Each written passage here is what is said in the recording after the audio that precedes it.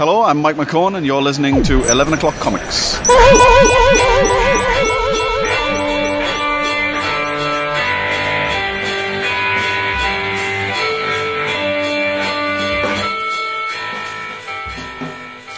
You were practicing. I heard an echo. No, not on my end. You're good. That was golden ear. It's weird. It felt different too. Good. I don't know if I'll be able to replicate that. Well, you don't really have to. We could cheat, but that's going against the. We haven't cheated. The declaration in many of years. So I know. No point in starting now. Nah, it's not good. That kind of karma comes back at you. Yes, it's true.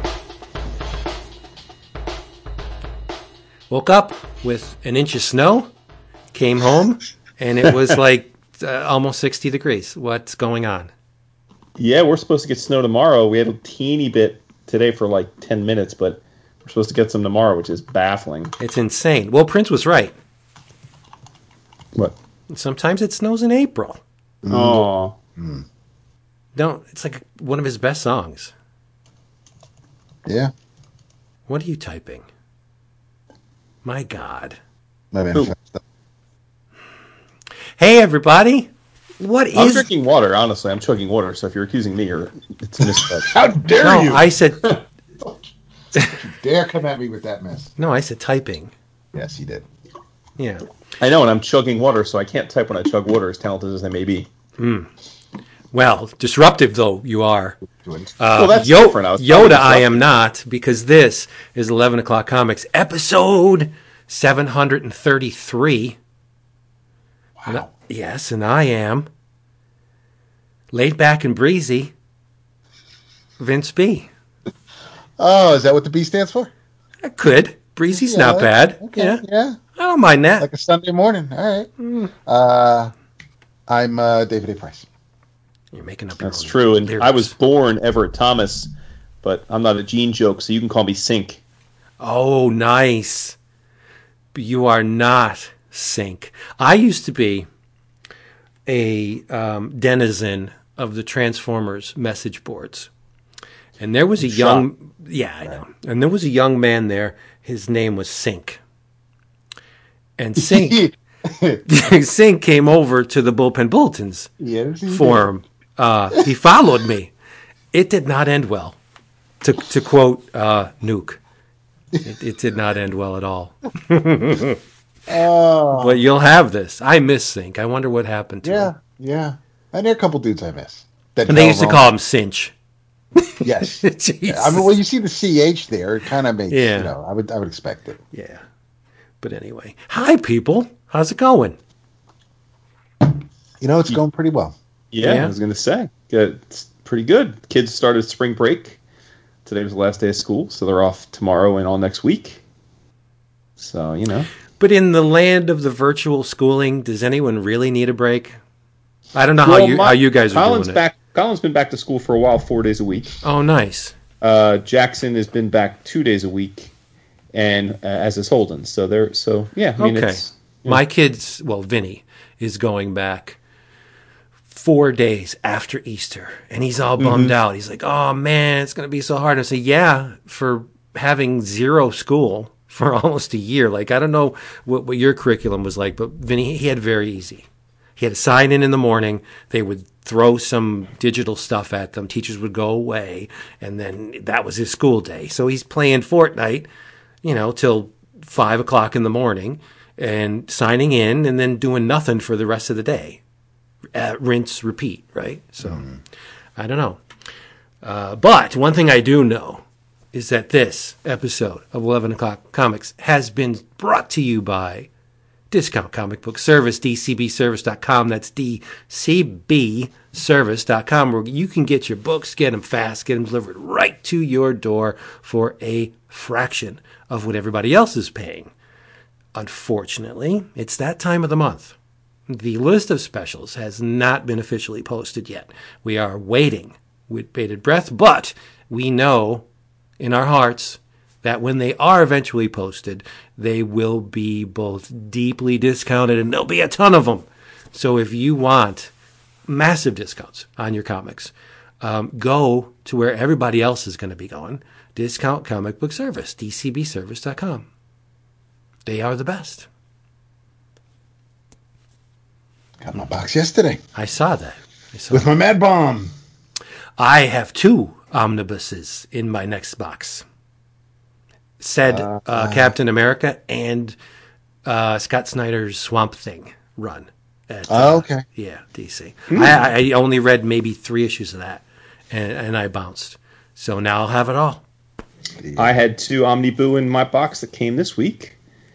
X-Men Inferno and Avengers The Gathering.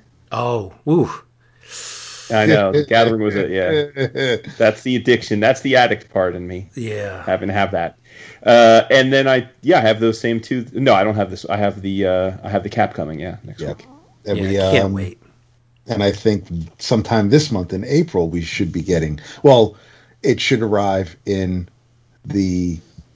our box in early May, at least for the monthly folks. The Defenders Omnibus. Yeah, that's been a long time coming. Yeah. I wake up in the morning, say, "Where my Defenders Omnibus at? Where it at?" Now I know it was it's not like it's late. It was no, when it was in advance of the list. Yeah, I'm pretty sure April was Yeah, always but the we're talking me. I don't pay attention to that stuff. I see Defenders Omnibus. I pay the money. I want it. I know it's irrational and it's weird, but I need it. There are very few omnibus editions that I need. Defenders is one of them. Now, Jason, you are the omnibus guru, so to speak. Has there ever been an Invaders omnibus? No. Why? Really? Oh, I mean, I don't. There's lots of. I mean, I don't know why. It's. Yeah, no. I mean, it's a good question. Well, I don't have the answer. How would I? There's lots of things. I'm like, why haven't there been an omnibus of that? But see, here's where the rational side of me gets all weird. Why does there exist an Avengers The Gathering omnibus, and yet there's no omnibus of the Invaders? Like, that just, it doesn't make sense.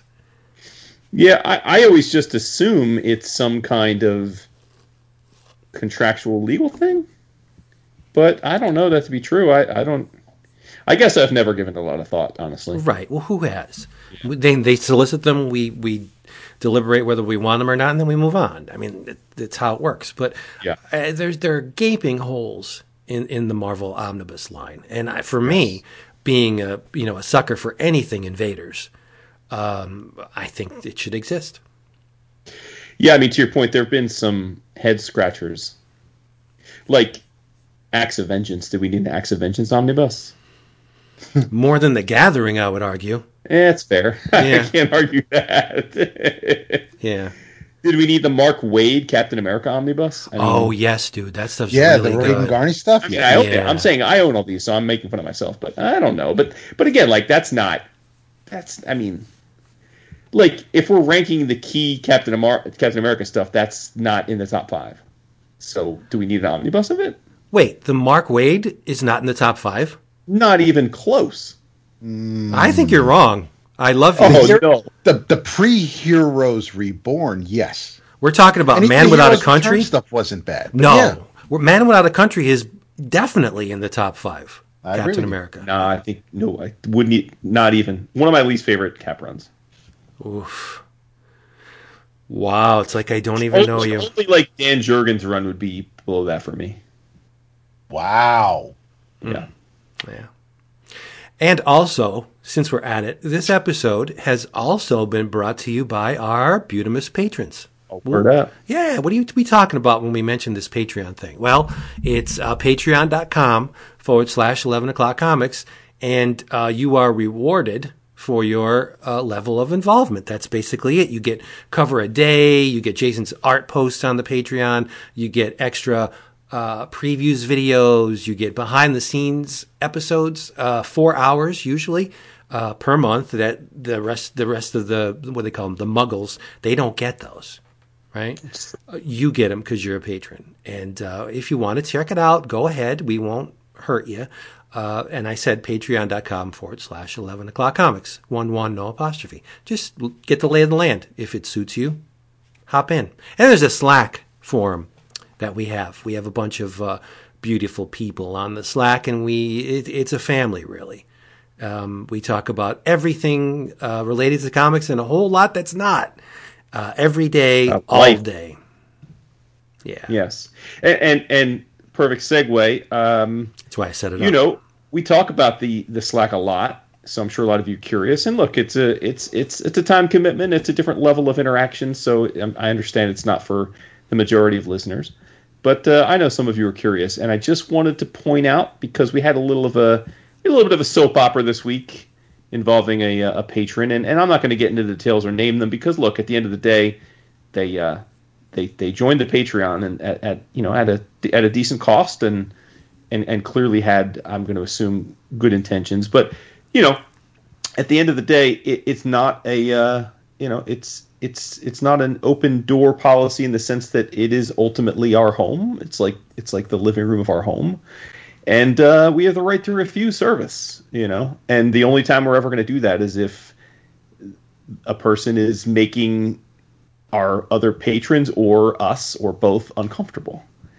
And that is a very rare thing. In fact, so rare that for the first time ever, we had to remove someone from the Slack and actually remove them from the patronage and refund them their money because it just felt like it was a bad vibe and got a lot worse. And I would say that their reaction to being refunded and removed from the Slack was proof positive that our instincts were correct. Yeah, because they did not react in a rational or cogent or calm or mature manner, which is the vibe we were getting from the start. Like it's one of those things. Like if you run super hot, you also are going to run super cold. And we wanted to preempt that, and I'm glad that we did. I think it was the right decision. Right. I'll tell you why I involved myself as I did, because I don't usually do that. But I kind of called this person out, and the reason why I did it was because we just got someone back to the Slack that means very, very much to me. Right? Our buddy, Mr. Tomio, came back. Right. And I'm not going to gamble with that. I'm not going to have somebody of questionable intent come in there and annoy him to the point where he says, fuck it, I'm a bounce again. I wasn't going to risk it. So you weigh the options. You have gold in one hand and you have, I don't know, iced tea in the other. Which one do you keep? I'm going with the gold, right? It's a sure bet. So that's why I did what I did, not to risk losing our friend again. Mm-hmm. That's it. Okay, yeah. I mean, yeah, my discomfort was a little bit more broad based, but nevertheless, it's the same kind of vibe. Right. And I will say again, it's because it is a more intimate setting, right? And people are comfortable being themselves, and we do share lots of personal anecdotes and much more and more. I mean, we're an open book. I mean, we talk about a lot of this stuff on the show. People feel like they know us. I get that. Right. But a lot of our friends that are on the Slack are not generally public figures, in as much as we're public figures, because we put ourselves out there. So I never want any of them to feel like they have to think twice about what they're saying or what they're going to type into the community, Right, yeah. And I just think, and call it being old and busted now, or having good instincts, or having met a lot of people. You guys know the second that person joined the Slack, even though it was very excited and positive, and oh, you guys are my favorite show. I told you guys that I'm worried about this one.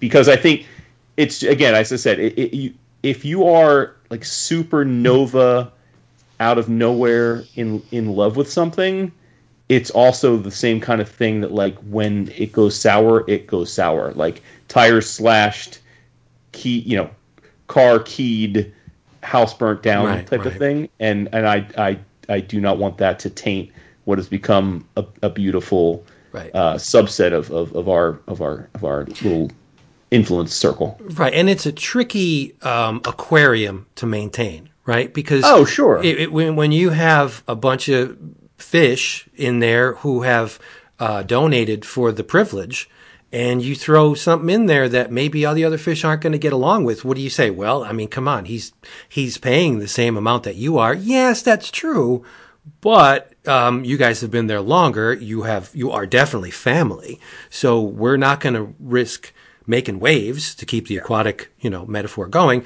We're not going to make waves for the sake of one guy. Well, and that's why I think the refund was a no-brainer, because again, I think it would be smarmy to take someone's money and then say, "Oh, we don't like your vibe, we're out."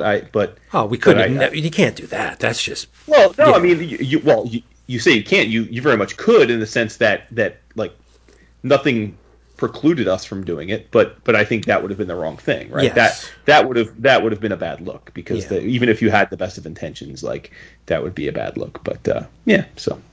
But enough of that. Enough of that. Continuing the massive segue-orama. Speaking of the patrons, they have delineated a good chunk of this episode. What is this, you say? Jason, why don't you tell them about it? Yes, so one of the other perks of being at a certain tier is that you get every quarter to collab amongst yourselves on a theme ep, and we have no say. So you guys could choose next quarter to say, we want you guys to tell us about the 10 favorite outfits you ever wore. Like, it could be something ridiculous. It could be we want you guys to do a history of ice cream, whatever. We get no say. You tell us what you want us to talk about. History of ice cream. And we'll talk about it. So, almost every other thing in the podcast that we do is we have some say, whether it be giving you choices or pushing in a certain direction or just deciding to do what we're going to do. This is the patrons' one chance to say, I wish y'all would talk about this. So they have to do it, but it has to be like it's like a jury. It's like a murder trial. They have to go into a room, talk amongst themselves, and then the foreman has to come out and tell us.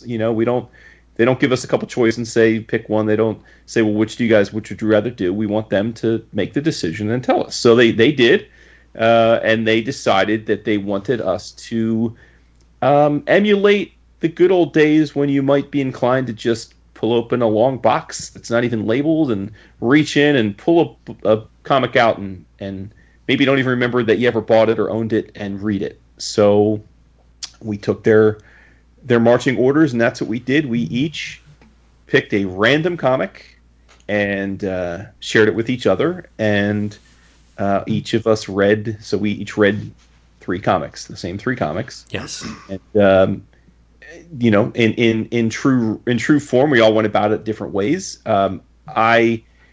I decided that the way I wanted to do it was, rather than reach into a long box, I thought the most random stuff that I quote-unquote own is actually in digital form via the Humble Bundle, because we're all fans of the Humble Bundle. But when you buy the Humble Bundle, it's usually so dirt cheap that you're getting just crap tons of comics, many of which you wouldn't normally have even ever bought or read. It's just that they come along with other stuff that you were grooving on, but they're there and you own them. So I went in, opened up my Humble Bundle library. I counted how many different titles were in there, plugged it in a spreadsheet into a random number generator, went and looked at what that title was, and that was, most Humble Bundles are like collections. And then I picked the collection from that randomly, and then I did a random number generator on the collection to figure out which of the issues we would read, and that's how I got mine. Interesting. Yes. Well, mine's close to that. For those of you who don't know, I have terabytes of digital comics, like an obscene amount of electrons. And what I did was I just opened one of my drives, and in the Finder, I just kept scrolling. I wasn't even looking at the screen, kept scrolling. Bam! I hit a directory, and wouldn't you know, it was Image Comics, which opened up another massive directory listing. So I scrolled, and boom, I selected one. And that's the one I went with. Totally blind. There is no way in hell I would have picked this book. Yeah. Same. I will say that as much. Before we get into it, I'll say the same. It was definitely a book I'm like... I was actually pleased because I thought, oh, okay, yeah, this is a book that I've owned digitally for years, and I have never had an inkling of reading it. So, perfect. Yes. Right. and I don't know if I will after this. Mine initially apparently was suspect, so I had to. It was very suspect. Hugely sus. Tell them what you did.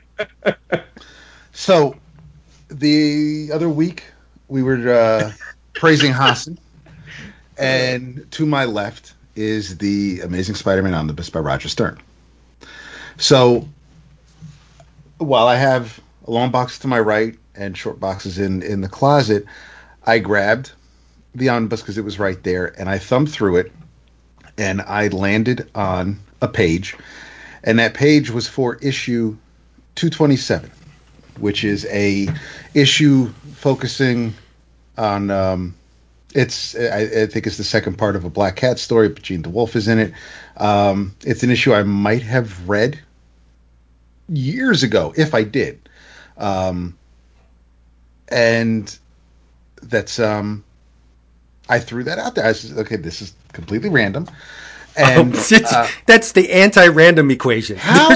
There's Okay, nothing random about it. Only I picked up a book and I thumbed through it. Yeah, but it was a book that you had just received and was top of mind of your favorite character. It could have been a Suicide Squad omnibus right next to it too.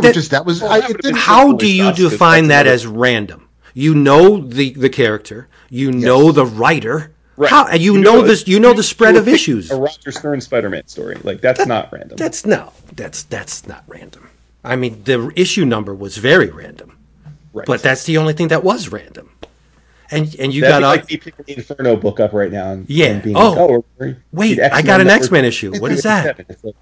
How did that happen? It's so strange. Okay, and you were going to pick an Image book because you landed in your Image folder. I didn't know. That's when I scrolled folder, and then you kept drilling, but you knew it was going to be an Image book. After the random draw of the image, yeah, I didn't go in picking the Image. I didn't consider that it would be. I was just scroll.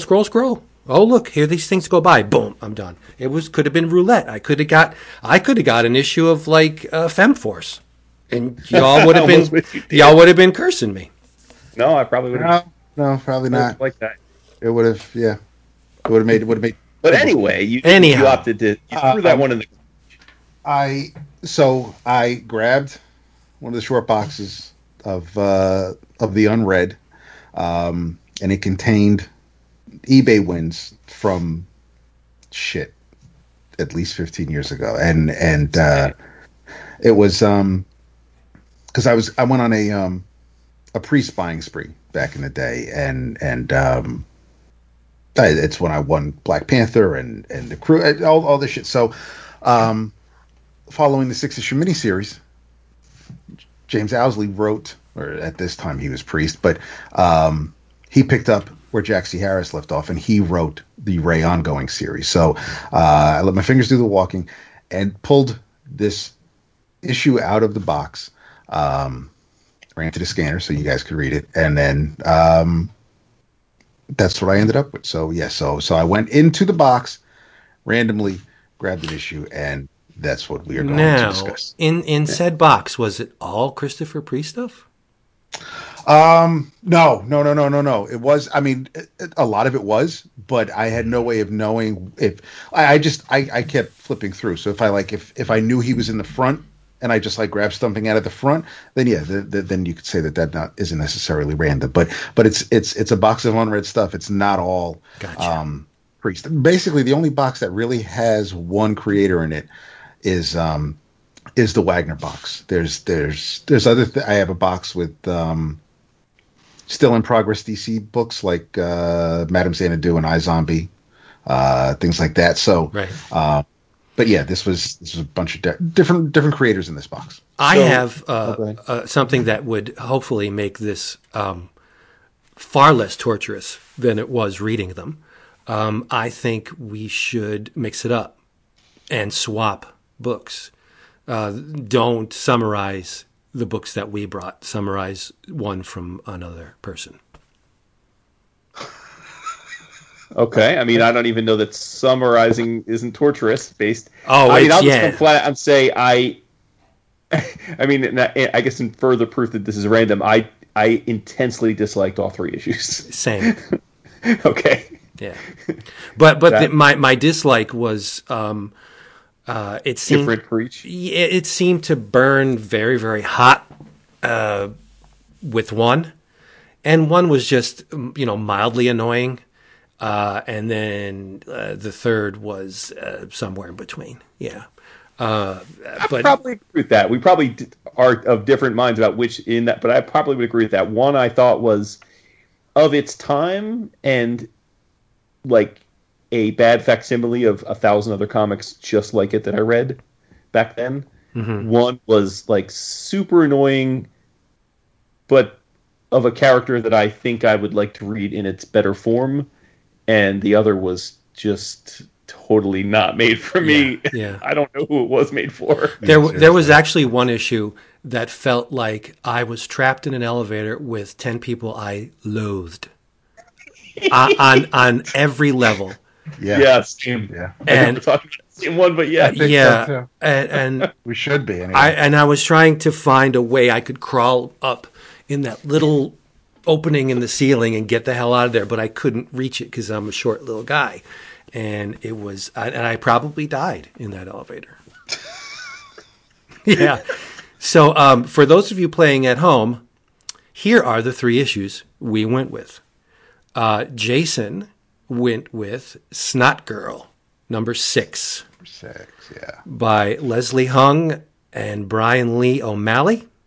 Yes. That was from 2017. Then David went with The Ray, number 9, which was from 1994, written, of course, by Mr. Christopher Priest. Howard Porter, not Young the Howard Howard, Porter. yes, very young Howard Porter, not the Howard Porter who, this is a more Image-inspired, a more Michael Golden-inspired Howard Did Porter. you ever read Underworld Unleashed? Yeah. Yeah, I mean, it's not. This is still, I think, before that, or is it? But it's not the Howard Porter from Right. Scooby Apocalypse or the Flash or Justice League. It's not the great Justice League 3000 Howard Porter, but it's a good Howard Porter, right? And Jones on who's the other part of the creative team? David On the on the Ray. On the Ray, Yeah. it was who was the anchor? It was you had Well, the credit is Jones and Soaks. Right. yeah. I don't think. Yeah, I'm not sure who the Jones is. I actually not sure who Stokes is either. But and Pat Garrahy on colors, but your letters are by Richard Starkness at Comic Craft. Right. And The lettering is very 90s. Sorry, the lettering it is. is very of its time. It's that out of the can lettering. Yeah. I stumbled upon something called Phantom Guard from Wildstorm, which was written by overwritten, massively written by Sean Ruffner, with art by Ryan Benjamin. The legendary Sean Ruffner. Yeah. Yes. The visuals are by Ryan Benjamin, and the color art is by Wendy Foates. And of course, the computer color. Remember, this is the time when computer color was the thing. Wildstorm FX. That's what they were known for, right? Tony, Mike, Joel, and Alex. Okay, yeah. So those are the 3 issues that we read. And what should we start with? I mean, we got to. It's you definitely take the. They're not all going to be winners and all going to be home runs. You read enough things. We all buy. We've said it for weeks now, and it's true. But even at cons, when Vince and I go back issue dive, and we tend to know what we're looking for. But listen, there are times where it's like, oh, these are a bunch of books, 5 for $1. It's like an anthology. Maybe something in there is going to be a whiff, but you're hoping for mostly decent to gems. And out of all the comic books we all have, digitally or otherwise, and what we picked.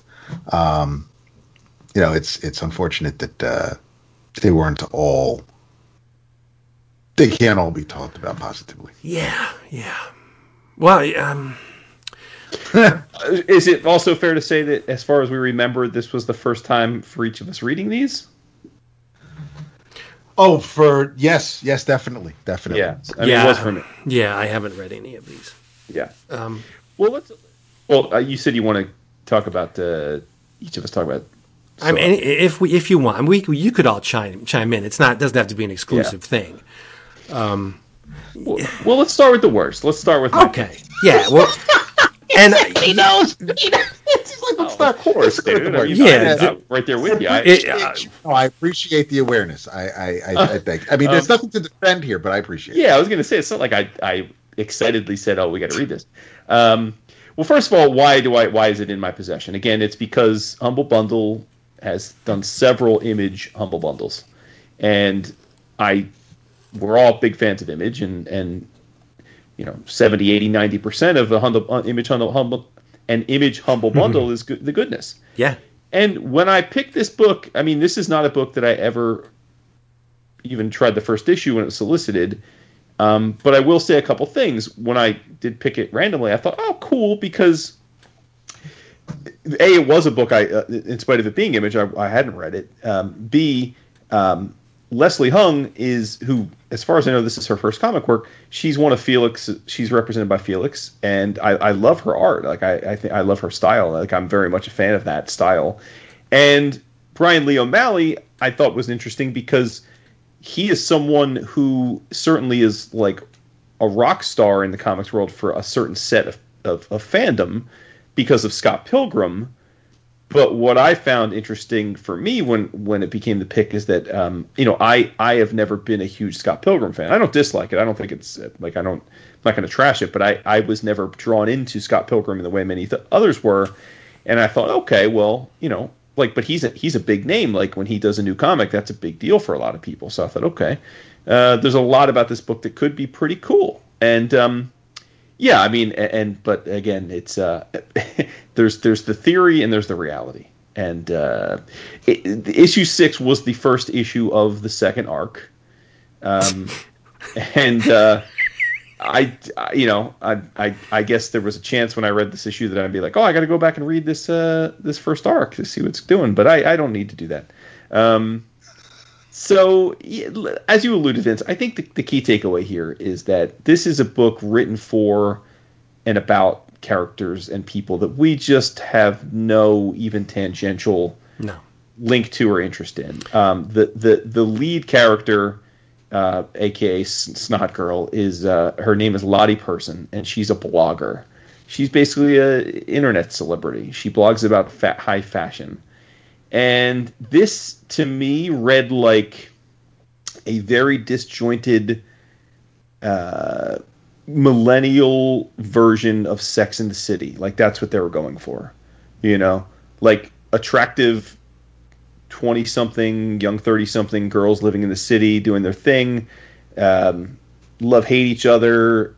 They have drama that's mostly surface level, largely based on romance, but there is a little bit of nefariousness, it seems, where I guess somebody was attacked and pushed off of a ledge or something like that. But it's basically drama between these different women, and there's a very effete guy that she's totally into. I just couldn't. When you're reading something, you try and find some grounding point, something that anchors you to it, whether it be a character or the narrative or the setting. And the only thing I can say is that I do like Leslie's line, but I don't care at all about the stuff she was using her talents to draw. And I just don't like. I read this issue and had no impulse to find out what happens to these people beyond this. Like, there was absolutely not even an inkling of me thinking, oh, I got to see what happens from here. And certainly of the three of us, I guess I'd be the one that would be the most likely to recommend a book that's kind of adjacent to this stylistically. That's true. But right, but like, yeah. It did nothing for me. And I don't, because we didn't read the first arc, I don't get, like, she has some kind of thing where she's like has some snot, and then Yeah, that's what I said. Why is it called Snot Girl? yeah, it's called Snot Yeah. Girl. And she has some snot, and then I guess she looks like feels like she's ugly when she has the snot running down her nose. But then when she cleans herself up, she's gorgeous and she feels gorgeous. See- I don't know if that's like a visual, like I don't know if she actually got like some kind of strange like disability where she's got uncontrollable snot, or that's just kind of the way that they portray how even the most beautiful women feel not beautiful sometimes. Oh my I don't God. know if that's what that's supposed to evoke or not, and I don't care enough to find out. Right. This book is an exercise in superficiality. If superficiality Yeah. was a disease, this book would be a terminal case. It would just kill you right there. Well said. Yeah. Because it's about people who define themselves by very, very, or who are defined by very, very narrow windows. Like there's one girl named, she's known as Cute Girl. And there's another woman that's known as Norm Girl. And there's Cool Girl. Like, please put me out of my misery. That your whole sense of being is wrapped up in the fact that you're cute. What? This is not my neck of the woods. I found, yes, I will agree with you that I think Leslie Hung is very talented. But I just thought it was a complete and utter waste of line and color on every level. I didn't care about these people. The guy that seemed to live his life just so he can clean up after other people. Like, what is that? Why? Are you a slave? And she thought he was super hot. Yeah. With his little dog collar. The cute girl has conjunctivitis and wears an eye patch, and it just adds to her ensemble, and it's really cute. And I just the one page that really wanted to make me take the bridge was where Snot Girl is reminiscing over a lost love, and she's like, "I missed you so much it hurt, it tore me apart, it nearly." That's one panel. Destroyed me. Yeah. And, oh man, and her the object of her affection is bleeding from the mouth for some reason, and which doesn't dissuade her from kissing her, and they're kissing in the blood. I don't understand this book. I don't know who it's for, and I should really get a colostomy to see if it left anything. I'm sorry. It was a horrible, horrible experience. Kudos to those. And you know what? This book, for a time, this book was very hot. I think the first... Ryan Lee O'Malley, right? He was... Yeah. But this is very different than Scott Pilgrim. At least in Scott I Pilgrim... don't actually... I mean, I think it's an extreme, like a more extreme version of it, but my issue with Scott Pilgrim was similar in that I just thought it was a book that was so for and about the generation that is been below me, where there's enough years where I'm totally disconnected to the things they thought were cool and were hip in the right. moment. But I think the saving grace of Scott Pilgrim was the battles. Like I said, I'm not gonna besmirch Scott Pilgrim. I understand why it's a all-time classic, and I understand why it's many people of a certain age's favorite comic of all time. I get it.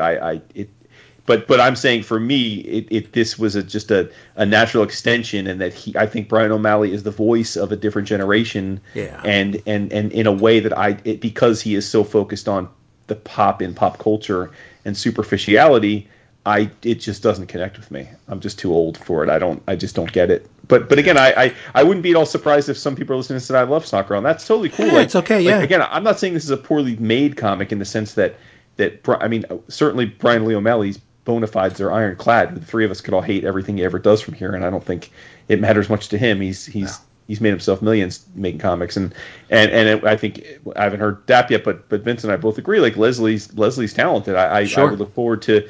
In fact, I've told Felix this. I said I look forward to her working on her next book because I very much like her style, but I have just even before reading it, I had no interest in buying a page from a book called Snot Girl. So, but I hope she has a long career in comics. Like I'm all for that. Yeah. Dap. In reverse, I still haven't read any of, and I haven't seen the movie for Scott Pilgrim. Wow. And I think I want to see the movie. I just haven't. It's one of those things where I just haven't gotten around to it. I got to see it. I think I think it was on one of the streaming services. But yeah, the movie's good, and it's one of those movies now where if you watch it, everybody in it. Everybody's in it. Yeah, I can't believe they were in that. Yeah. Yep. Yeah. So I think I'm more willing to give the movie a shot, even though it's Michael Cera, than to sit down with the however many 7 volumes or whatever. This was the best Michael Cera ever was because he just got to be himself. Like in other words, like Scott Pilgrim is that Michael Cera character in every other movie, right? But that's spot on for the character. Okay. Yeah. I mean, I was just flipping through the image section in previews because I haven't seen an issue of Snot Girl in a minute, but that could just mean that they're on hiatus. But there is a 2-page section, image titles to hook manga readers, and 3 volumes of Snot Girl are on this page. So I don't know if if those 3 volumes are it, and that's all the Snot Girl we got. That was the story, or again, if it's on hiatus. But I know, like Vince said, it was hot, and whether that's I'm only guessing that that's because of Brian's name and what he did before. I really do like the art. And I'm looking through it, and I like the way hair falls. I like the fingers and the hands because not everybody can do. I mean, they're not like Jim Chung hands, but they work. But I thought I really do think the line work is kind of where the beginning and end of my compliments kind of are, because the story does not, these characters don't do anything for me. This is absolutely the kind of book where it's not painful to read, but it's a bit of a chore. I don't see, there's nothing in here to connect. There's for me to connect with. There's nothing. Their problems aren't. And listen, we read a bunch of superhero comics, so it's not like Wolverine going through the jungles of Krakoa or something I can relate to. But at least that is able to keep my interest going. They're just really, because initially even the title of it was a turnoff to me from jump, and that's a me thing. I'll admit to being superficial in that regard, but I knew when the book was announced years ago that it wasn't really something I was going to ever check out. I would have been fine continuing that, but this was presented to us, and it's the beauty of the random map, dude. Yep. Thank God for the randomizer guy. So we, I could say I read an issue, and I don't, I tried it. Like I do like to suggest, I do recommend things to people, and I don't think anybody should just talk shit about something outright. At least don't judge a sight unseen. You can get an idea that ain't for you, and that's fine, but you don't have to. Right. You can just leave it at that. There's no reason to yeah, I think we all agree that this isn't a bad comic per se, where it's just trash made. It's just a comic that at least for the three of us, and we have collectively very different tastes on the fringes of what we love, but we are ultimately all, three lifelong superhero and indie comic dudes who are in our 40s and 50s, and this is just out of that. Wherever our concentric circles are is just outside of that. Right? Yeah, I will say that of the three, in terms of word manipulation, the science of manipulating and moving around words until the cadence and the sound of sentences ring true, this was by far the best of the three. Reading this was difficult, but it wasn't a chore to actually read the sentences as constructed. It gets progressively worse. It does. Yeah, I guess. Yes. It does. Yeah, it wasn't hard to read this, but it is a case of they say don't judge a book by its cover. You can completely judge this book by the cover, and you would be somewhere near the mark. I didn't read this are confirmed by reading this. And Dak, I'm with you too. I just the idea, and listen, we all like. We all like plenty of crazy visuals. I mean, I just talked about Mind Viscosity, which is a book all about pinups of deformed characters that you're familiar with. And sure, Vince just talked about I forget. Just pick something, yeah, whatever. Most of the the one with the witch that smokes all the weed, Megahex. Oh yes. Right, like I'm saying, like visually, we're not opposed to like body, and we've talked about tons of Japanese body horror, so it's not even that, but for some reason the idea of like a very clean pretty girl who's got just lots of snot. I mean, snot's gross. Like, it's gross, it is, but right? it's like, still, it's not defined why she has the snot, though. No, I know, but I'm saying but to Daph's point, like, just even the name, like, I just don't, like, it just didn't appeal. Yeah, I mean. Yeah, and this is actually the anti-Simon Hanselman. I'm glad you mentioned that because, this is if you ever put Snot Girl and Megahex together and rubbed them, it would be like matter and antimatter. The universe would probably just be destroyed. I would I'll echo that and that yes, it reads like a conversation you would overhear today. It's not it wasn't forced. It's well written. It is. Yes. Yeah, it is. It is. And I'm sure, we probably know people who we could, if we ended up with this and if we had this issue, we threw it in a care packet, we could probably, we know people who would enjoy this, I think. And it's just not for us three. Yeah. So what's next? Oh. Yeah. Well, let's take them in descending order and go with the Ray. So Ray's in the middle? For me. Yeah. I think so. Okay, so you so you felt Phantom Guard overall as the complete package was a better issue than the Ray. No, descending order. I thought you started with Snot Girl was the best of the three? In terms of writing, I think no. In terms of writing and art, I thought Snot Girl was at least aesthetically sound. Okay. The art in Snot Girl is very good. The writing is very good. It's just when you put them together, right. it didn't really matter to me. And then I think the Ray, the art's okay. The writing is overblown and okay, but I think Phantom Guard is a transgression on every level. Well, because when I said the transgression on every level, I was talking about Snot Girl. But admittedly, that was more about just like I totally disconnected to it. Right. Then me too. That's what I meant. Yeah. Yes. Yeah. For me, the Phantom Guard was exactly what my mind makes me think of when I think of that period of 90s comics. And it was just another version of that same cookie cutter paint by numbers that we saw a trillion times of team of random superheroes. You're supposed to be psyched that they exist, working for the military or paramilitary, fighting a villain. Like, and it's like, man, like, there were how many of those during that 10-year period? That's it. And the fact that they put a new god, Travis Charest, on the cover does not save this book. There are two covers, Travis Charest and Ryan Benjamin. But I didn't know. My research revealed to me that this series had a 0 issue. Oh, okay. Yeah.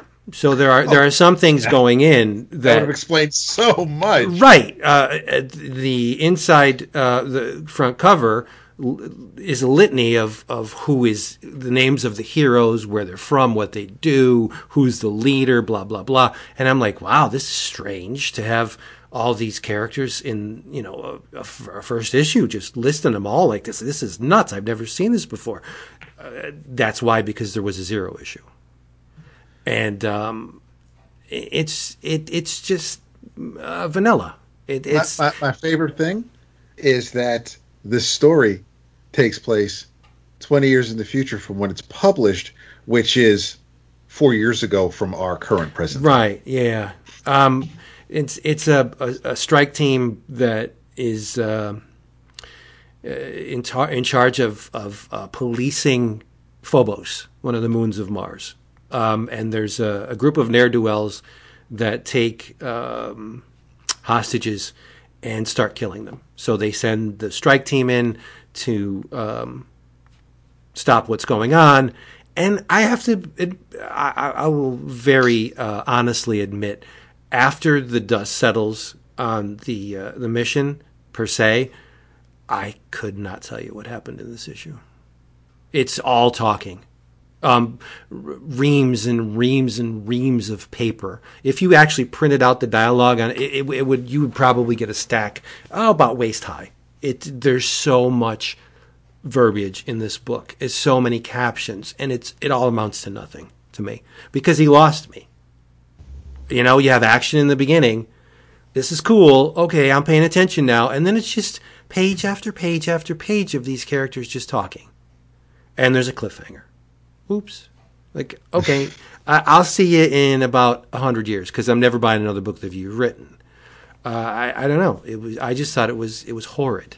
Yeah, this is like there are people that maybe either because of age or they were just not into comics at that period of time.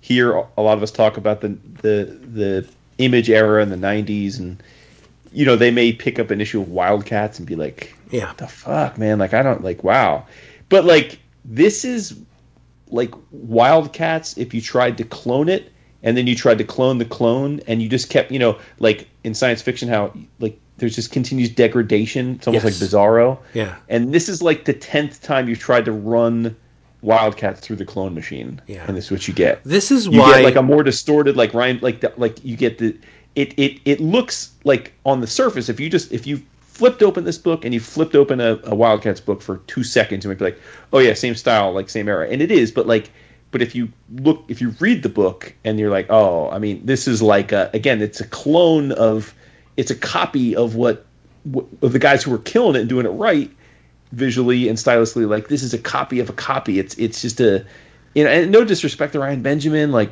I mean, I've met the dude at Con. Like I again. Different period of time, but like, man, I look at some of the figure work in here and like the facial and the anatomy and you know, I want to be clear, like we all love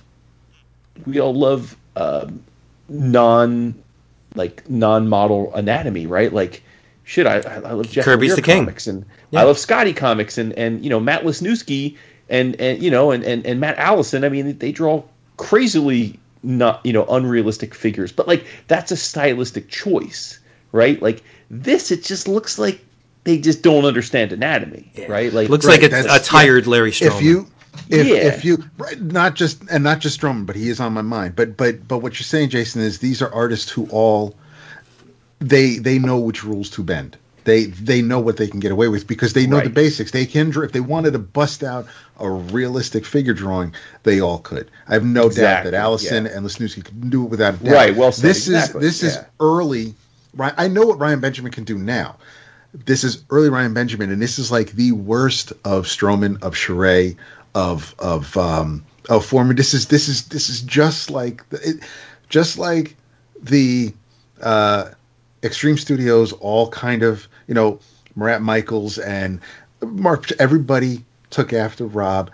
This is everybody at Wildstorm. Rob Silvestri. This is a Liefeld Silvestri wannabe, right? At this point, that's who Ryan was at this point. This is just like every other Wildstorm book at the time. Everybody's trying to have that you know, we can't draw.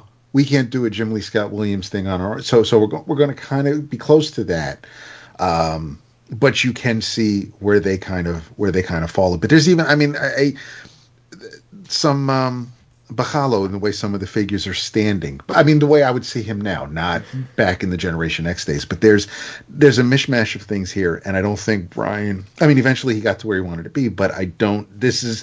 I look at this. And right or wrong, I just see Ryan trying to find himself. He's not sure what works, and he's just following the people who came before him as far as the figures and putting pieces together. The storytelling isn't quite there yet. As Vince says, there's word balloons out the wazoo. So many. It's not even like Ryan had to draw everything because a lot of it's covered anyway. But yeah, the story was kind of... It was weird. I don't know who's who.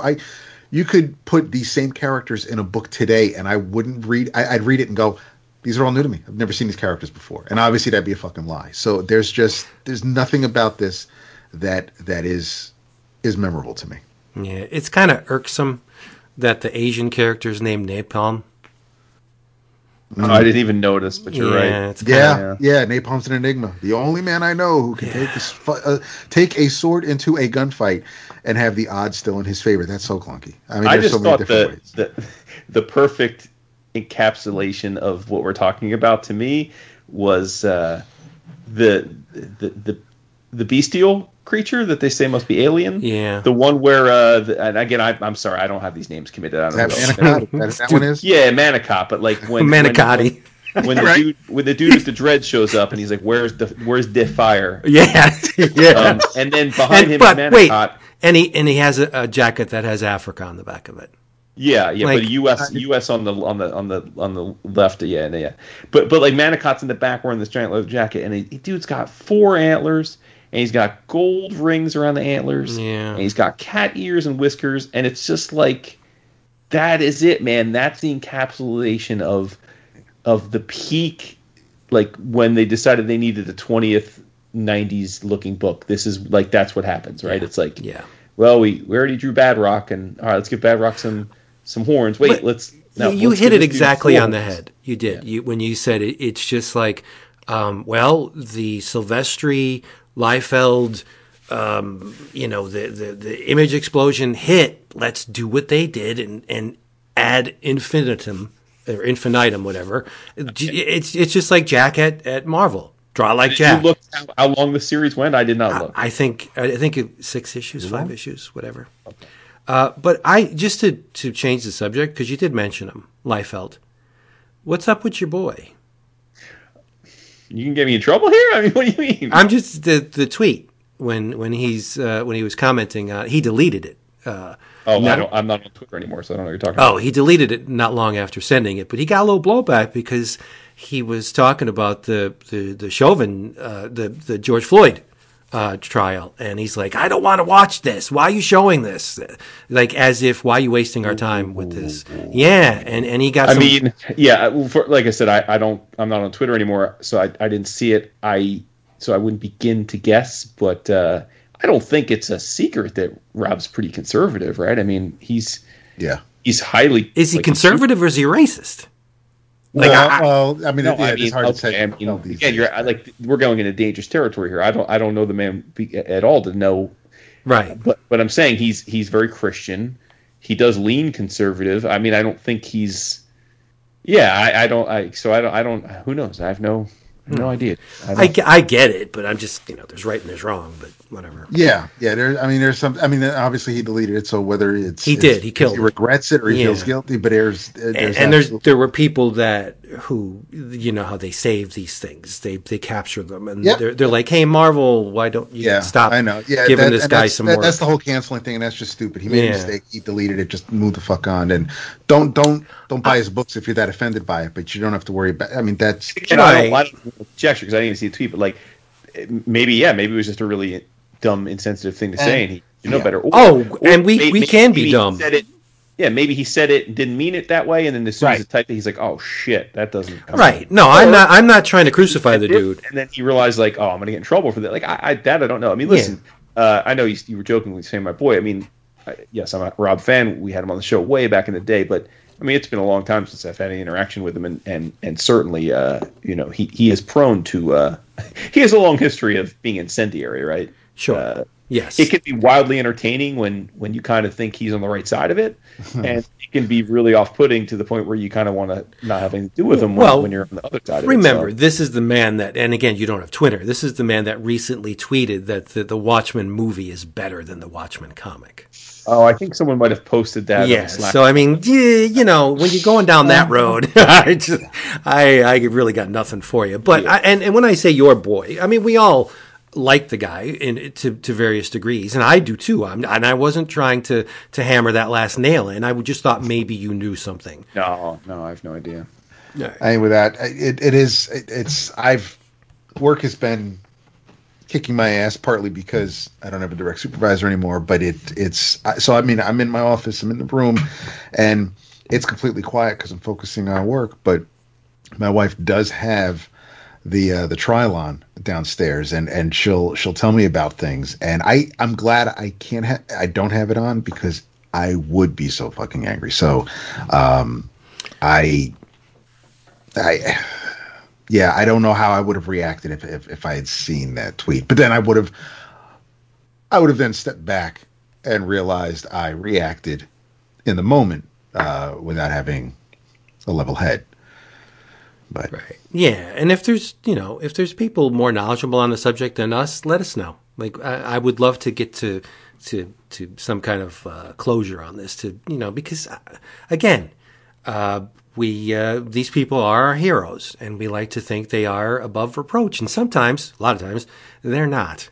So I gotta know. You know what I mean? Inquiring minds. I'm nosy. Yeah. Seriously. Yeah. I mean, this was just Phantom Guard. It's one of those. This is it's weird. I read this and I see the title, and I thought about this actually the other day. Walking to the post office to drop off a care package. I for some reason I had I was thinking about books that I've never read or completely missed because they only lasted however many issues. And I mean, Marvel has had a lot of those books. They had the short running Billy Tucci Heroes for Hire book, and they've had there have just been a lot of books from Marvel and DC that and of course obviously with Image, where there's so many things out from even back then that I was never aware of, never read it, and didn't even know, that would be on a creator's resume. Unless I'm scrolling through Comic Book DB and I'm looking, up Ryan Benjamin's resume. Oh, okay. I never heard of it. I never read it, but maybe I'll check it out one day. And this is a case where I did check it out. But I mean, I never knew. I don't know. I can't tell you every book Wildstorm published, obviously, but this was completely. It was beyond new to me because I didn't even know it existed. Yeah, not a good issue. Sorry. Definitely no new ground broken in this issue. So. No, very much not. No, yeah, very much not. Yeah. Oh man. So that leaves us with The Ray, which was published in 1994. Like I said earlier,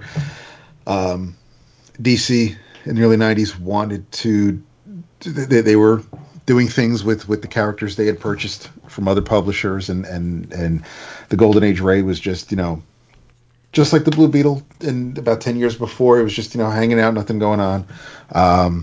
So Jack C. Harris had. I don't remember if Jack C. Harris had an idea or if one of the editors went to Harris and threw the character at him. But the first 6 issues, that 6-issue miniseries, it was illustrated by Joe Quesada, inks by Art Nichols. It was a gorgeous book.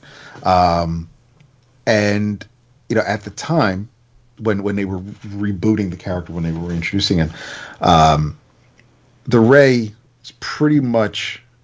I don't know how it's written these days, but at the time, he was pretty much the most powerful character in the DC universe. His powers would if he knew the inner workings of a gun, he could think up a working gun, and be able to use it. So I mean, there really wasn't anything that he couldn't do without, as long as he had the knowledge to do it. But as you see in this issue, I mean, he pulls the old Star Trek 4 around the sun, rope-a-dope, and so he has abilities that a lot of characters don't. But this particular issue, so after the 6-issue miniseries, the character was popular enough, he looked great. Loved that jacket, loved the fin. So they gave him an ongoing, and I think Harris might have had a hand in the first couple of issues with Priest, and then eventually was just handed off to Priest with Porter on art. At least for the first year, probably just beyond that as well. Picking up kind of where the miniseries left off, where Ray lives in Philadelphia. But the 9th issue, I guess we're picking up from the events from previous issue, where I wish I pulled that one out because I guess Lobo was part of it. So the Ray and Dinah Lance, Black Canary, are flying through space, and Ray overshoots Earth. And because by the time he's able to react and stop, they'll be well past our solar system. So he's got a slingshot around the sun. And just like Star Trek, doesn't end up quite where he's supposed to be. He drops Dinah off in Seattle, where she lives, so she can go work at her florist. And unfortunately, she notices something's amiss because the Space Needle is missing. And then when Ray gets to Philadelphia, he notices things are weird because the pizzeria he lives above is now a pharmacy. And all the cars seem a little odd because they're much older than what he's expecting them to look like. And that's because he brought himself and Black Canary to, is it 1941? Right? Yeah, 19... Yeah, because it's before. That's right before World War II. Yeah, well, it's before the United States got involved in World War II. Yes, thank you. Right. So Ray has to figure out now how to get home, but he figures the one person who might be able to help him is his father, who of course is the original Ray, the Golden Age Ray. Unfortunately, this is hours before Dad was supposed to get his powers. And because our Ray, current day, present day Ray, interrupts that whole event, Ray now no longer has powers. And this is the first part of a story, because it continues into number 10. Because once Dad finds out more about this kid, he kind of leaves Ray stranded, and now what happens? I don't know. Read the 10th issue, but yeah, I'm of the mind that I don't know if it's the era, but I'm of the mind that there's and maybe Vince can add light on this when it comes to his Vampirella work, but there seems to be a different priest writing for different companies. Like if you read an Alan Moore book, you kind of know it's Alan Moore, even if it's Mark Waid. Like, it doesn't matter what publisher he's working for. You kind of you're reading a Waid book more or less. Priest is, I'm not gonna go so far as to call him a chameleon, but he seems to write differently. Like, this does not read like the same dude who wrote Power Man and Iron Fist. No. Or Quantum and Woody. Right. There's one constant that I've noticed across all of Priest's work. One unifying thing. He's a smartass. 100%. Oh, yeah, no doubt. That's it. I mean, usually you can tell by the, again, the way sentences are constructed if you're reading Alan Moore or you're reading Grant Morrison. Like, they have little stylistic ticks that it's like little tells that you know who you're reading. Priest is not that guy, but he just seems to have a very acerbic, very wisecrackery sense of humor that comes through in all of his stuff. Like, that's in Vampirella, that's in this. I noticed it in Black Panther. He just seems like, if you met the guy for the first time and you were just like in conversation with him, he would probably say something you would consider offensive, but that's just or that you would take offense to. That's just him being that wisecracking smartass that he is. That's how I see the guy. I don't know. Your mileage, again, no, I agree with may take you to New Jersey. I don't know. So, this was the first time you guys read this. Were either of you familiar with this version of the Ray? I read some Ray. I don't have a love for the character like you do. Okay, no. To be clear, my love is solely for the creators. It's not like I'm not going out of my way to buy any story that the Ray is in right now. Quesada drew the first miniseries. Right. And then when I found years later, when I was scooping up Priest books, then this made it in my cart. But no, Ray isn't exactly someone I'm going to go to Heroes next year and ask for commissions of. All right. But let's go back into that proverbial elevator that I was in with the Snot Girl team. All right, here's another elevator. It's the same elevator, but there's different people in it. There's an elevator in this book too. Yeah, but so you're in the elevator, and there's Christopher Priest there, and he's pitching this issue to a very high-ranking editor at DC, and you're overhearing it, and he's like, "Okay, here's the deal with this issue. The character loops around the sun so many times and so quickly. You remember that Superman movie that they did that in there? All right. The character goes around the sun so many times, and so he arrives on Earth in the past. And guess who he meets? You'll never guess who he meets on the Earth. Go ahead, guess. You'll never get it. His father. His father. Like, it seems like the most novel idea, and it's actually cringeworthy when you hear it out loud. That well, it's the Superman movie meets Back to the Future. Right. It's exactly what it is. Yeah. And it's like, I'm reading this thinking, I don't know where this sounded like a good idea or in what, medium, but it's not working in comics. I don't think it would work on the silver screen or on TV. It's a hackneyed, overused plot manipulation that and it's right before the father is going to get his superpowers. Oh my God. And the son is interfering with that. Isn't this awesome? And you just no, it's not. It's actually annoying. And I'm not one for time travel stories unless there's a TARDIS involved. I don't like time travel stories. You don't really? No, I don't. Oh, okay.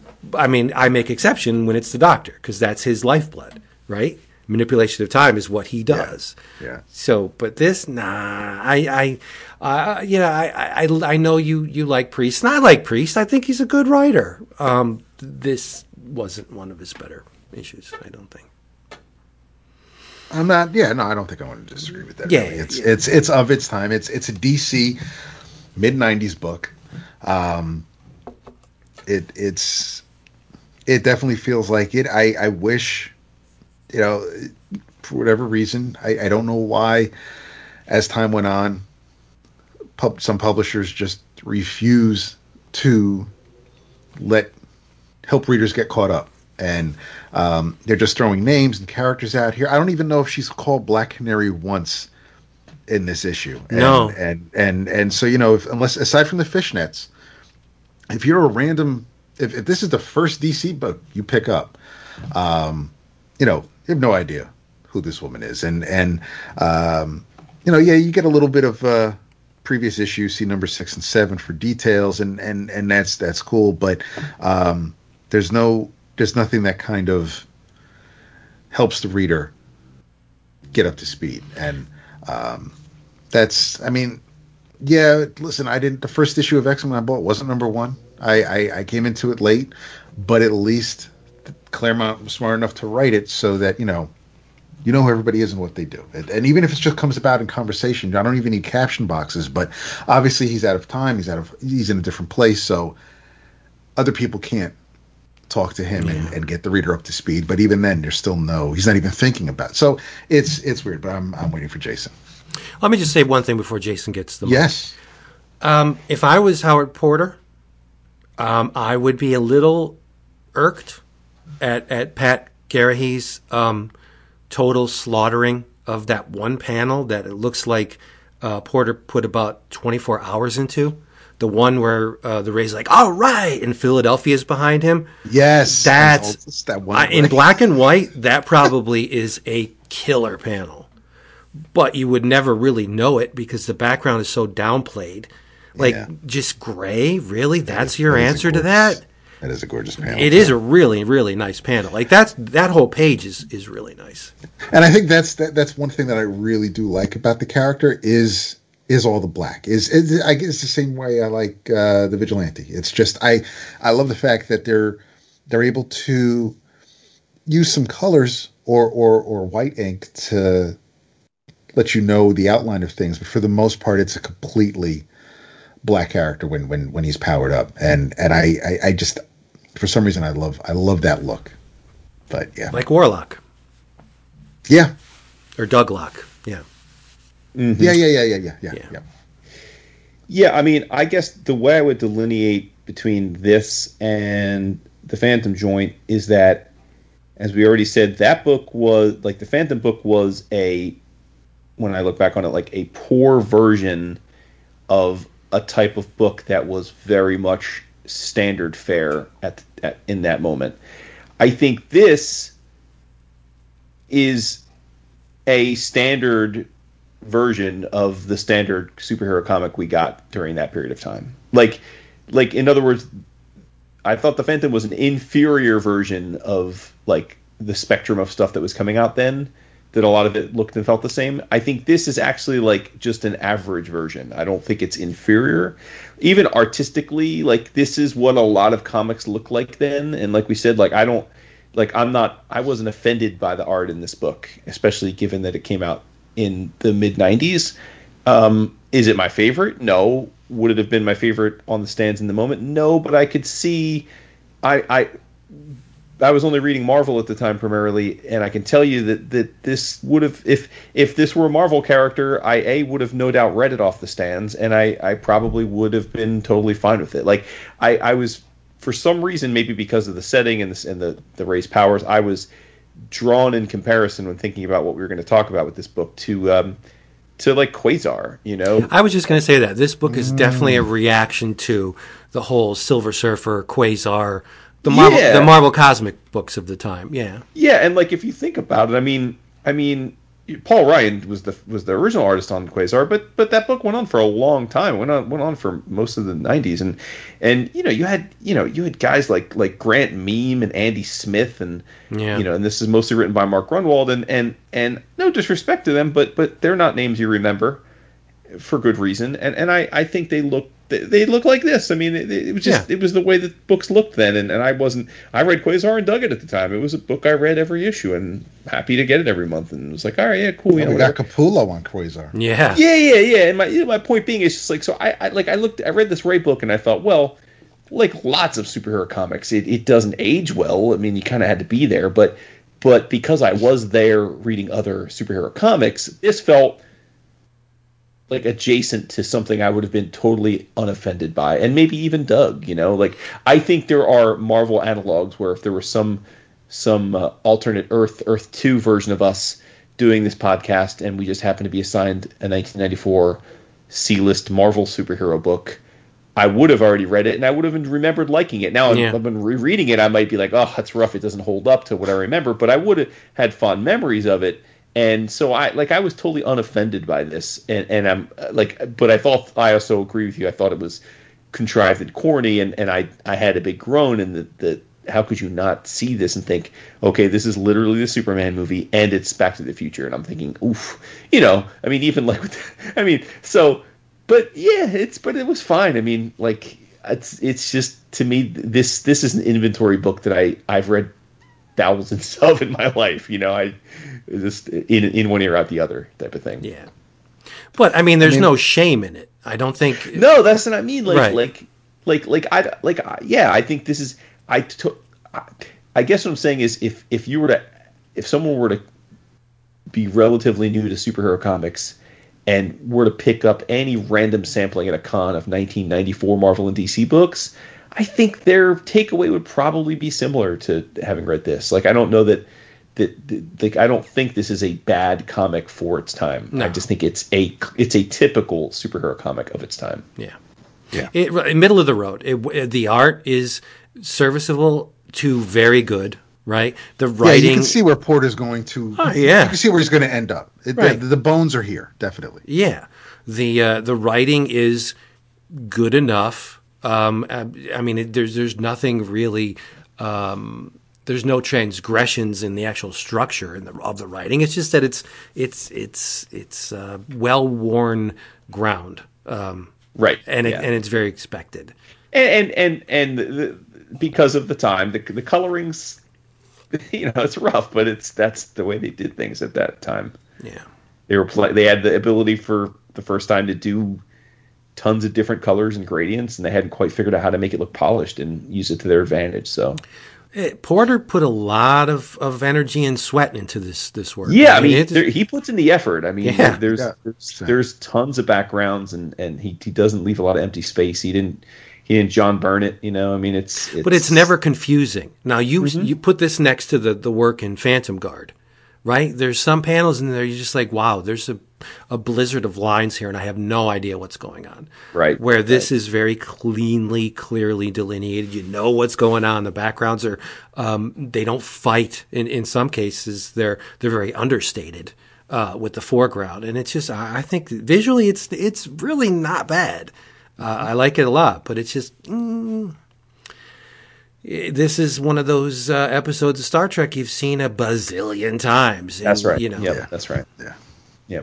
I mean, now I did finish this, and this is one of those cases where I wish there was more time in the day where I'd like to finish this arc. You go down the rabbit hole. Yeah, I would. I bought them to read, and they're sitting in the closet, so I'm sure definitely there's going the to PC get app read. too. I mean, yeah, they might be. Yeah, I never check. But it's and I mean, and the character was used in Legends of Tomorrow, and he's been in some DC shorts. So, the Ray is he was in one of the recent Justice League of America books. So I mean, they're definitely trying to use the character. Like Alan Scott, he's they modified him a bit. He's gay now, and I'm not sure if his origins are still the same, where he is the son of the original Ray. But with the linear verse, who knows how they can work things now. But no, I would like to, because I mean, I haven't read the original miniseries in years, but I would like to revisit that just to see if it holds up.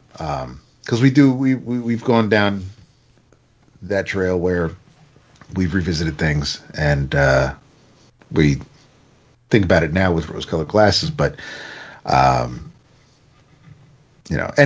to the earlier question, Vince, now that I think about it, there were Ash comics in that box as well. So I was like, we could have won either way, man. Yeah, win-win. Yep. Yeah. No, you're right. And I have decided on a name for this here segment. Oh, yep. It's called Long Box Roulette. Yep. Yeah. That's what we're going to call it. Only because it's already in the episode description. So yeah, that's my story, and I'm sticking to it. What's the album art? No, I would probably do a triad of art from the books. We'll see. I didn't do it yet. Okay. So all right. There we go.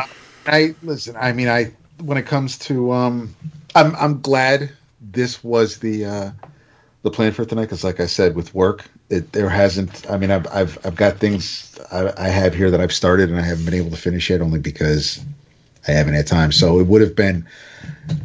I probably would have been more quiet than usual had we not had the theme episode, thanks to the patrons. Thank you, patrons. One more time, if you want to look or you want to see, investigate what all this patronage thing is about, you go to patreon.com/11 o'clock comics, and wow, avalanche. Look at all that's available on there. And if it suits you, dive in. We'd love to have you. Indeed. Yes. Jason. Vincent. Now, I want to talk about the sword a little bit. Sword. Man, I got to tell you, if people, so we have a little kind of running tab. We queue each other up with stuff that we're reading, or at least stuff that we read that we feel like we may want to talk about if the mood is right. And I mean, I was turgid this week because Vince caught up on a bunch of different X-Men books. Yes. Yeah. I didn't put the X-Force on the list because I'm not finished being caught up, but I am. I'm reading that too. Yeah. Oh, well then, damn, we're going to do an X-Force-orama? Yes. Well, not now. No, we will. But soon. Yes. Very good book. The thing that is impressing me with this revamp, reworking. Let's use another reinvigoration of the X books is just how damn smart these books are. Mm-hmm. No surprise, right? When you got Hickman at the controls, a very intelligent guy, thinks everything to the nth degree, right? So I like the Abigail Brand character. I think she's hot. I love the old Sword series, even though Jason didn't like the depiction of the Beast in it. I thought the series was absolute travesty. Okay, all right, settle down. Dude. I thought the series, for what it was very, very good. I like Abigail, and there's a quote on the first page of this that Abigail says, "This is what comes next."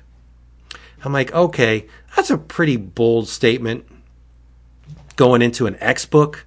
It's going to take a lot to be the next iteration of Marvel's mutant sphere. But there's something that happens, or that is revealed in this book, a conceit, a little mutant contraption that I think is the future of the mutant books. And it's crazy. Like, why did they not think of this before? It's unbelievable. I'm just going to go into it a little bit. Jason's going to correct me because I'm not all-knowing when it comes to the recent X books. But the Peak has been retaken. The last time I saw the Peak, it was occupied by ne'er-do-wells who were doing very nasty things to our mutants. But it looks like, to me, that Krakoa has occupied the Peak, infested with its greenery, and now the Peak is accessible from Krakoa. A space station is accessible from an Earth-based landmass, which is cool. I mean, but that's not the novel part of it. The novel part of this issue is that I'm aware of the 6. Or is it I'm aware of the 5. Or the 5. The 5 are the mutants that are currently making it possible that the X characters don't die.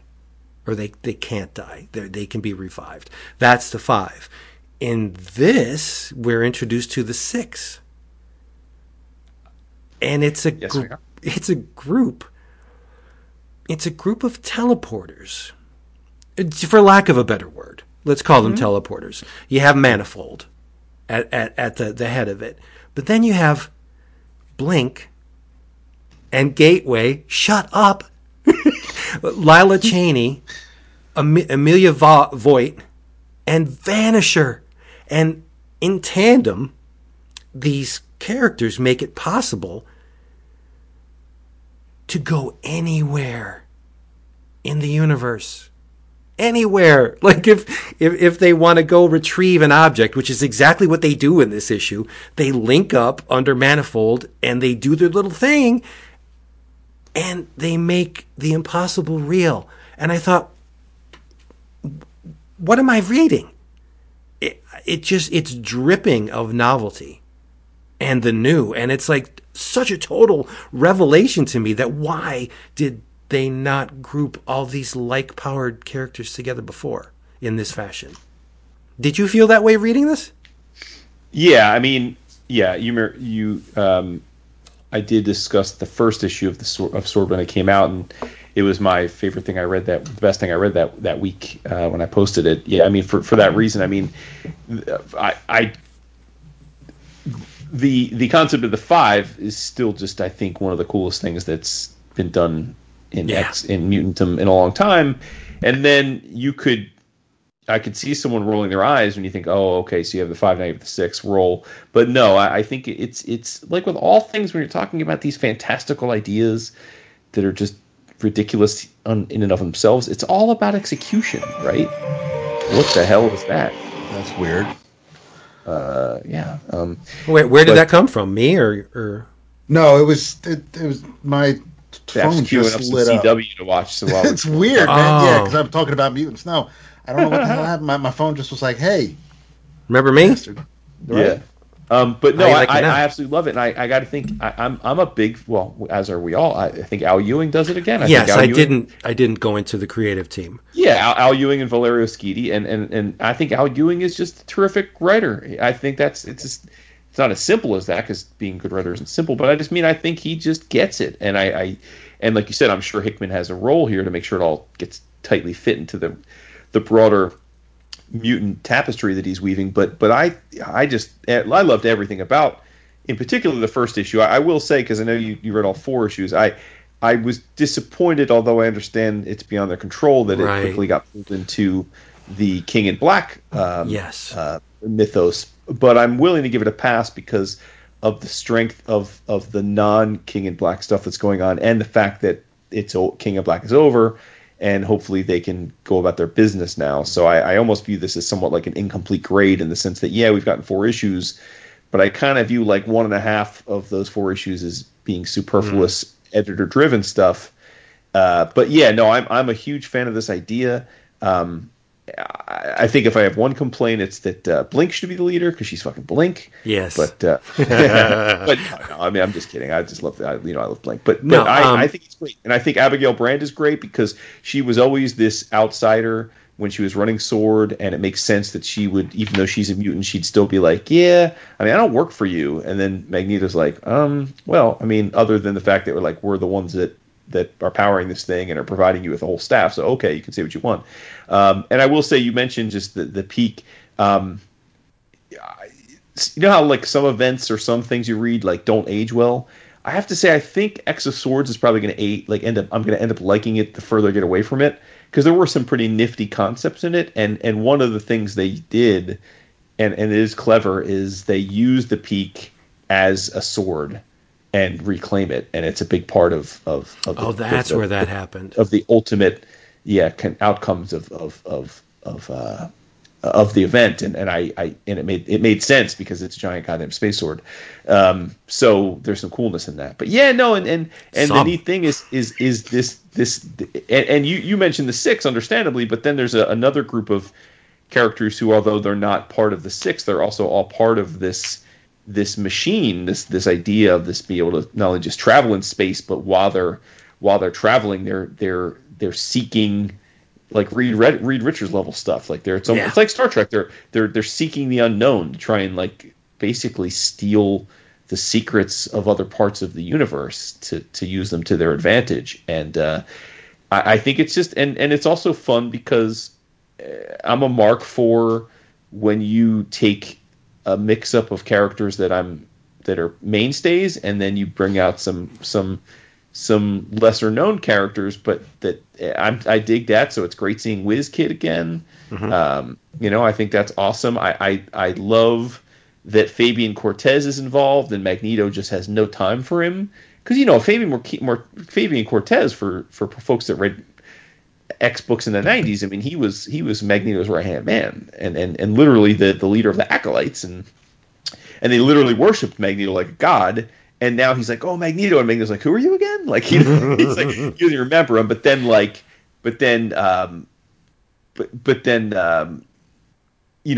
he runs into Peepers, and he's like, oh my god, it's so good to see you, Peepers. Like, we have to do lunch. Like, I got to catch up with you. It's wonderful. Yeah, that was crazy. It's hilarious that he like loves Peepers, and he could give a shit about Fabian Cortez, whereas like Fabian Cortez is an Omega level in the pantheon of the new Hickman. Like, Cortez is one of the Omega level mutants, and he was so important to Magneto for that in the 90s, and Peepers is like a character that most people probably only know from his entry in Ohatmu.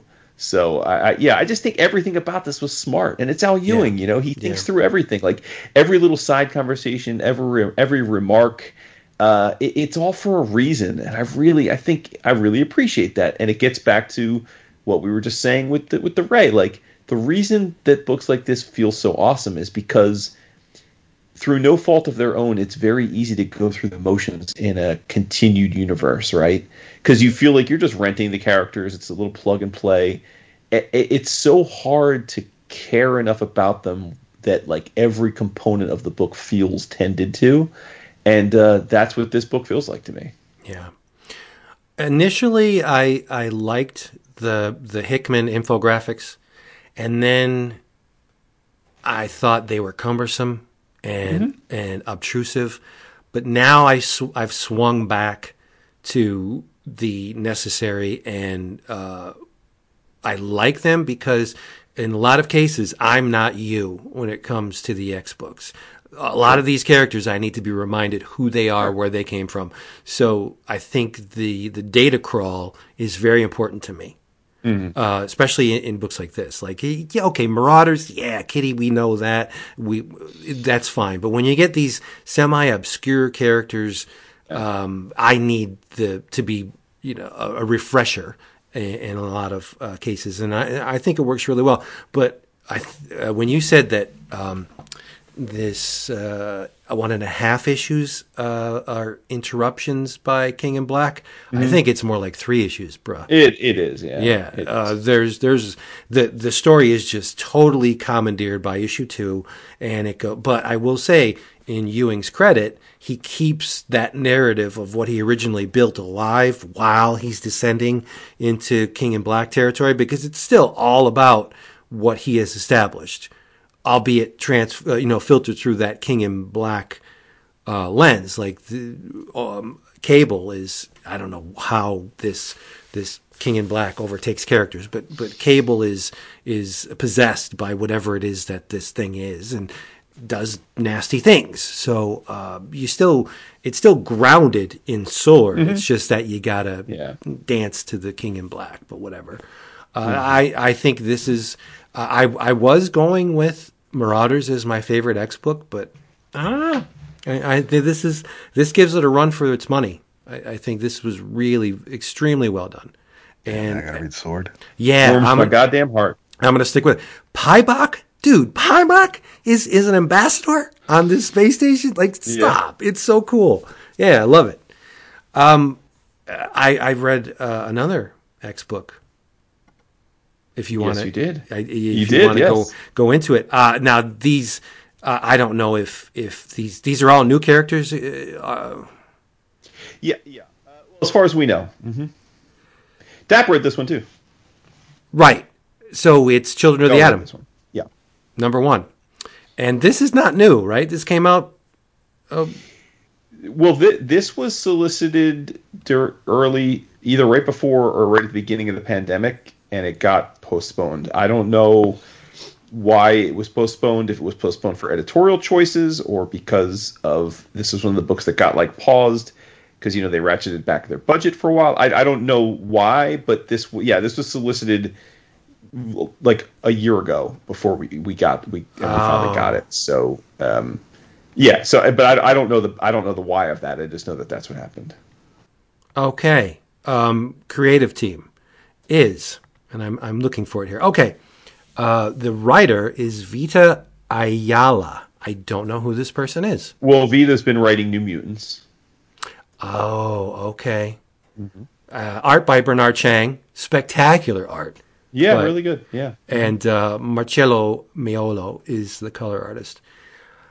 Again, a lot of I know who Magma is, and I know who Pixie is, right? But as far as these kids, this new crop of mutants who, for reasons we don't know yet, didn't make the trek to Krakoa.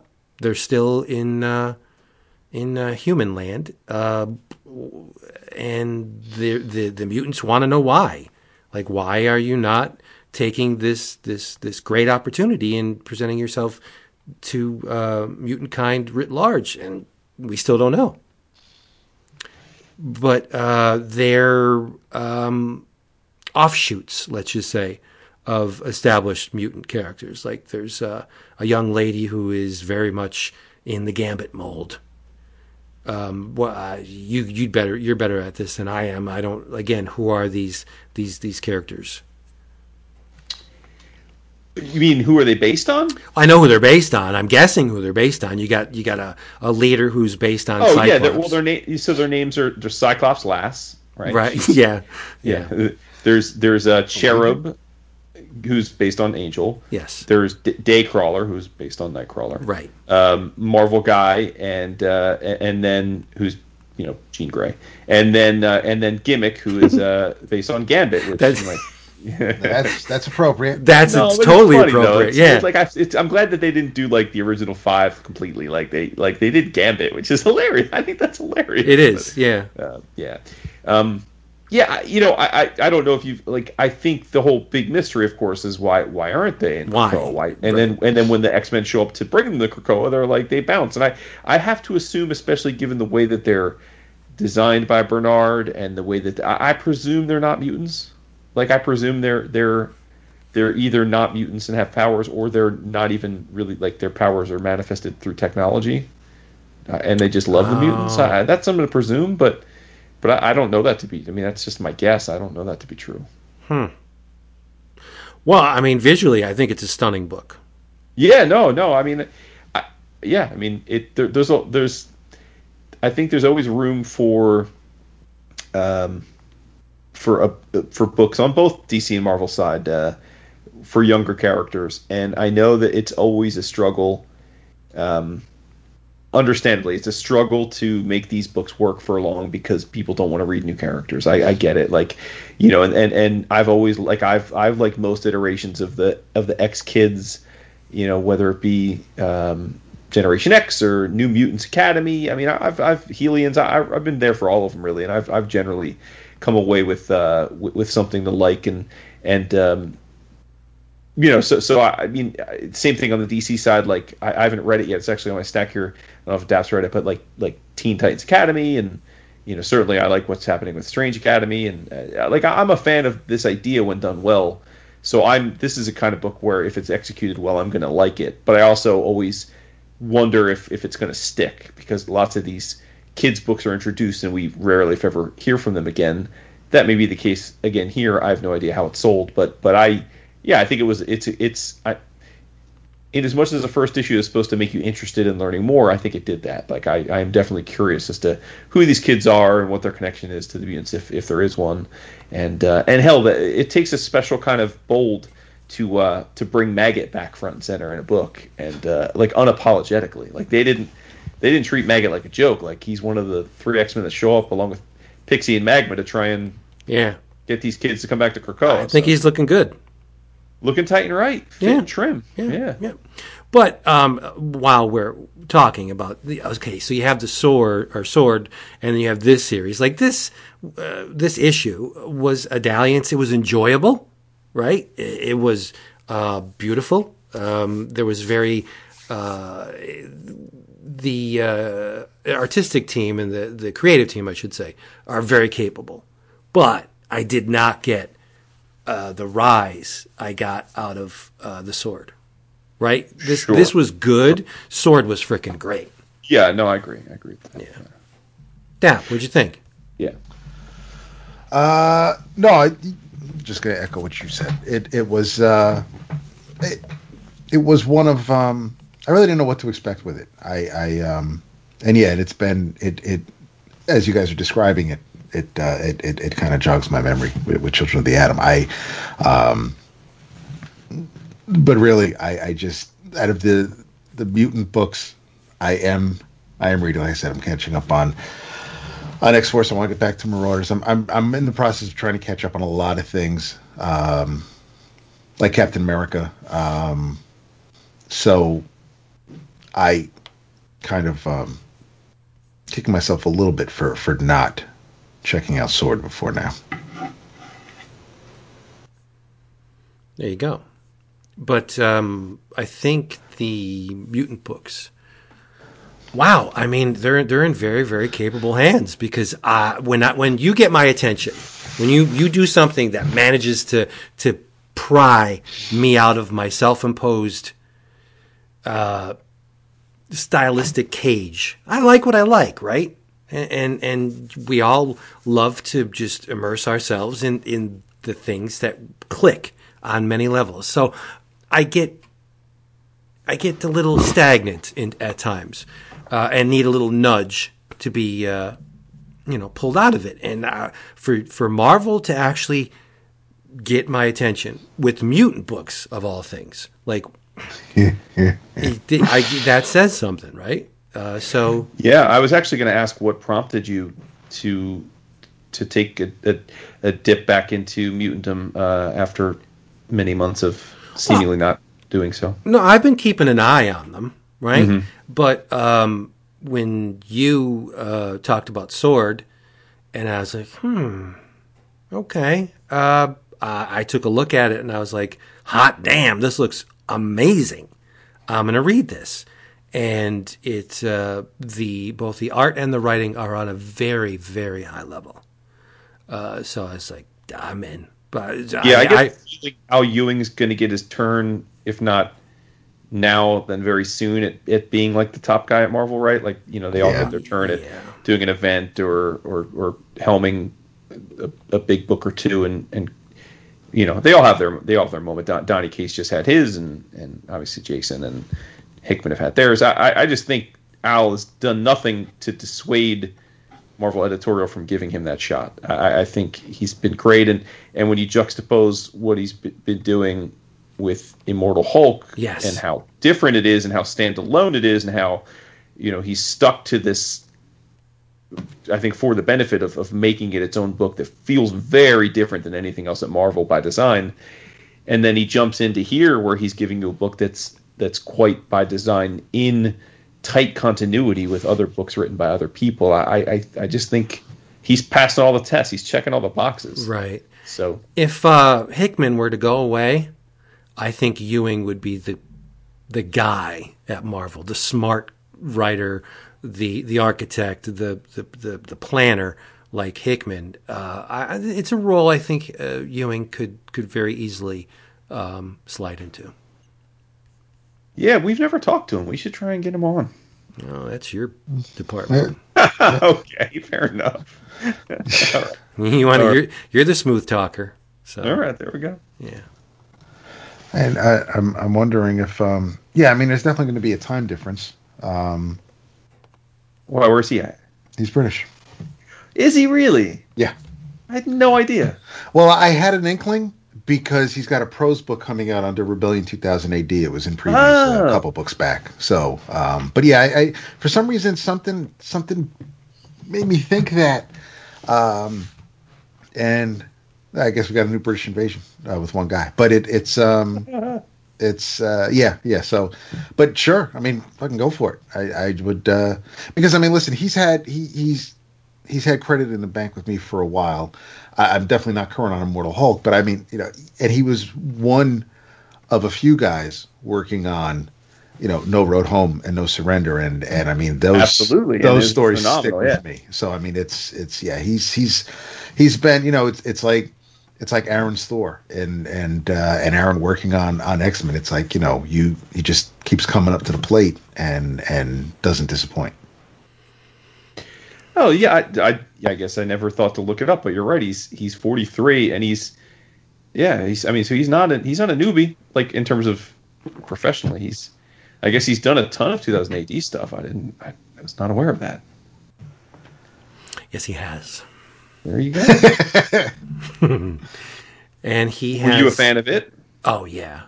Okay. He's significantly modified the Hulk mythology to the point where you're not going to be able to pull Immortal Hulk out of that organism, that living organism that is all of the issues of Hulk ever written, right?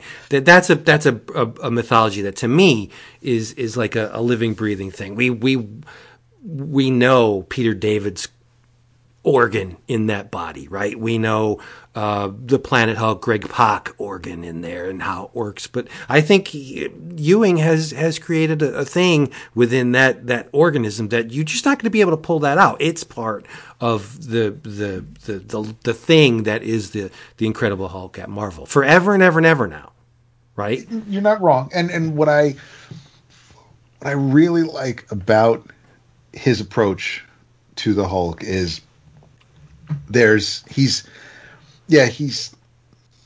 borrowed from Peter David with Dad, with the abuse from Dad and dealing with that, and he's but every Hulk writer that that left their mark for a good reason. Bill Mantlo did his thing, and David and Puck, like you mentioned. But what I like about what Al's doing is he's even, because we know what Byrne did with the Hulk by separating the two and having Betty and Bruce attempt to get married, and with Byrne, he always likes to pay homage to what Stan and Jack did. But that's what I think. That's what I'm really taking away from Al's Immortal Hulk work, is because originally Hulk only came out at night, right? The Gray Monster only showed up when the moon was out, and that's kind of the whole.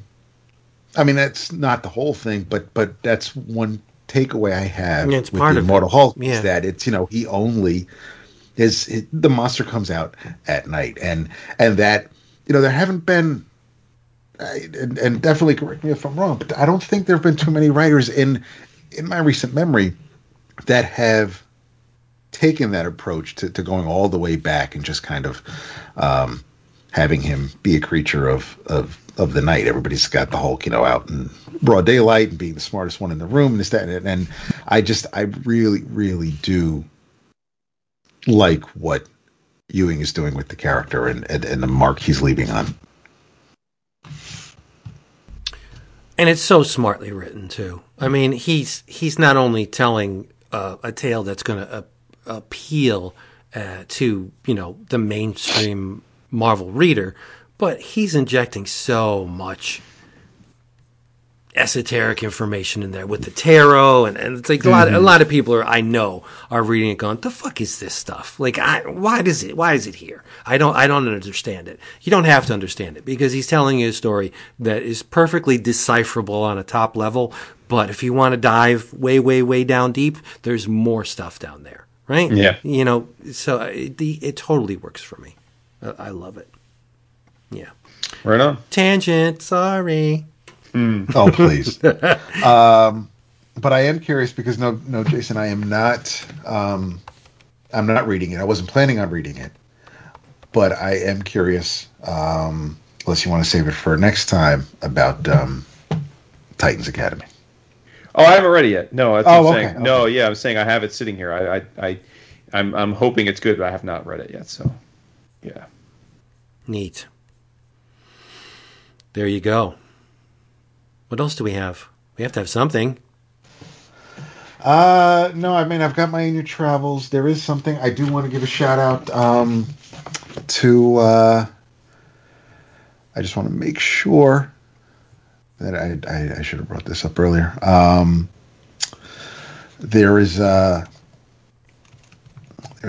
beautiful patron on the Slack who threw a couple books out that he recently got, and Jonathan Wilbur listed them, showed images from these books, and on that reco I did get Curtis Hill, and I haven't. It's pissing me off that I haven't been able to finish it yet, because it's not a long story, but it's gorgeous. But I do just want to at least mention that Jonathan Wilbur knows his shit. He knows what's up, man. This is a fantastic book, and I do believe Jason also checked out a couple things that he mentioned. But yeah, I mean, had I finished that, Vince, I'd have more to say tonight. But unfortunately, I didn't. All right. Well, Titan right, I guess. Let's do this. Hey, everybody. Please, if you want to get your books Getting Fast Game delivered right to your door, there's only one place to go, and that's Discount Comic Book Service, dcbservice.com. Thumb through the previews, find what you want, look at the price listed in the previews, and laugh, because you're not going to pay anywhere near that. You go on their website, everything is neatly and succinctly organized. Lists come up, and you go, oh, I want this, I want this, I want that. Everything's totaled for you. You look at your total, you're like, what? That's half what I pay at the store around the corner. Ha, ha, ha. I love this place. Discount Comic Book Service, dcbservice.com, in your travels. This may go a little long. Yeah, it may, because it is a joint recommendation. Two different kinds of media, both television and comic book. They go hand in hand because they both focus on an era of this IP that happened or occurred before all of the things we know about this IP happened. Right? I won't be coy. I'm talking about the Transformers. I want you to watch on the Netflix Transformers, War for Cybertron, Siege, and then stick around for the second part. It's a trilogy. Earthrise. Don't get dissuaded by Siege because it's not super great. Earthrise, on the other hand, is amazing. So you got to wade through a little bit of the muck before you get to the beautifully sparkling, clean water of Earthrise. It's worth it. Just do it. But, and I want you also to read IDW's ongoing Transformers comic. Who's it written by? Well, I'll tell you. Brian Ruckley is doing an amazing job with this series. I got caught up. Maybe issues 19 to 20, I don't know, 27, I think. But the gist is that I'm sure it was calculated. Both of these Transformers properties deal in an era before or shortly after Prime or Orion Pax got the Matrix of leadership.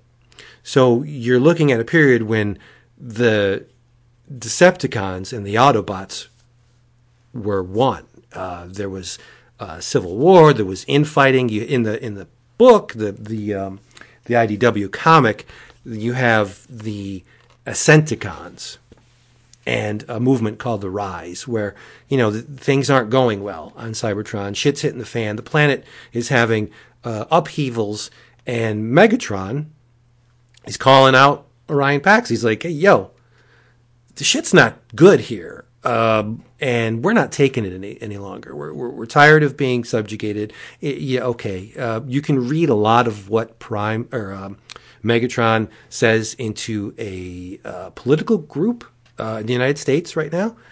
They're very much cut from the same cloth. They lie a lot. They fabricate. They manipulate the truth for their own ends. So there's a lot of social commentary in the IDW comic, as there is in the Netflix shows, but to a lesser extent. I think what Ruckley's doing with the female characters in the comic is amazing. Not only does it focus on Windblade, who everybody loves Windblade, but there's Alita, Nova Star, Chromia in the comics.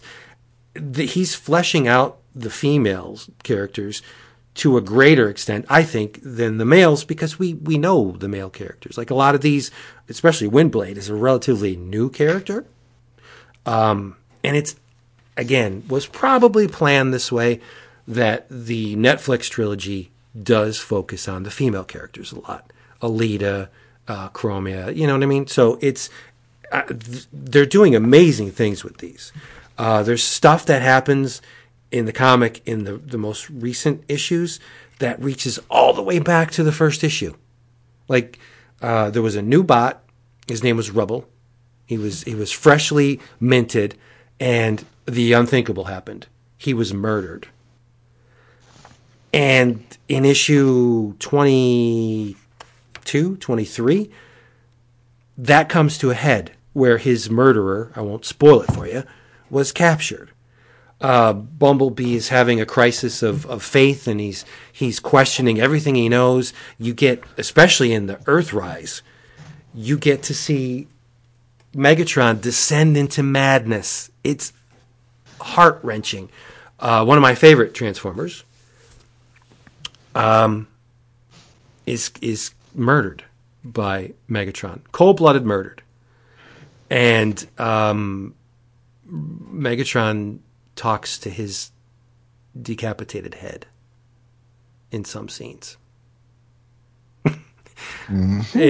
Megatron's going down a very, very dark road. But the thing that both of these series slam home is that Megatron and Optimus, or Orion, were friends.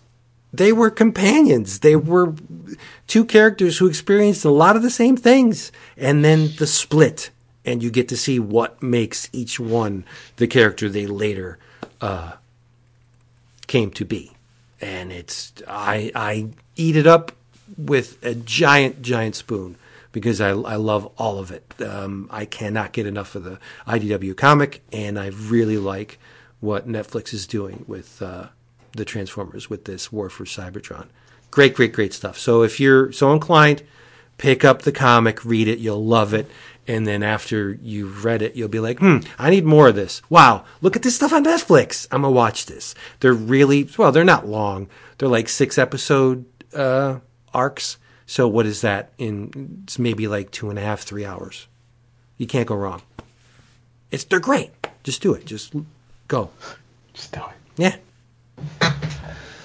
Nice. It's been a minute since you talked about Transformers. Not really. As, But I get obsessed. I can't hide it. Any Travels. This is a new Image book, and it's reminding me that I still haven't purchased the hardcover of their previous collaboration. I tried this on a whim, got the Image preview, and I will definitely be picking it up. But this is from Joe Henderson and Lee Garbett, who I've been a fan of since The Highwayman and Ghost Rider, and I'm behind on Captain Marvel, but I know he's worked on that recently. This is Shadecraft. Antonio Fabella is your color artist. Simon Boland on letters. Basically, real quick, I'm not going to go too deep. Zadie Liu is a high school student who is kind of awkward at the start because she's walking with one of her best friends, and he as they're walking and talking, he's like, "Listen, I'm." She's like, "I really appreciate you walking me home," and he's like, "Well, still no big deal. There was really, I had ulterior motives," and she takes it upon herself to make the first move, and she kisses him, and he's like, "Yeah, no, I left my Switch at your house, and so that's why I'm." So she's all embarrassed. She beats feet and books home, but all of a sudden, a weird shadow starts following her, and she's a little freaked out by it. And one super because at first she's walking by lampposts, and she thinks it's just the shape of the shrubs, things like that. But it starts to grow, and almost the art and the coloring is pretty slick because it kind of looks a little misty, but it's all reaching out towards her, and she screams. But the porch light comes on, so her mom calls her into the house. So she comes running in. The next day at school, she's a little freaked out because she's worried that something happened to Josh, that these shadows got Josh, the guy she kissed. But when he sees her in class the next morning, she's all excited, happy you're alive. And Zadie is telling Josh and her friend Kate about the shadows, and she's like, "I was so worried that they got you. Did you see them?" And he's like, "Yeah, I don't know what the frick you're talking about. So I'm just gonna go on, mosey off to my next class." And when a couple of fellow students start teasing and mocking Zadie because they heard her conversation, and so they're making like shadow puppets, and Zadie freaks out. She pushes Kate out of the way. "Look out, I'll save you." And then when they find out they're being punked, everybody gets a good laugh out of it. But Zadie's got some issues at home because apparently her brother is in a coma, and so she's in his room, talking to him. And mom comes in, and she's like, "You're not supposed to be in here. Your brother, we're waiting for your brother to come out of the coma." And mom's just really overprotective. And she's like, "You're not supposed to be here. Just, go do whatever it is you're going to do." And Zadie's like, "Oh, well, Ricky wasn't complaining." And mom's like, that's not funny. Dad chuckles.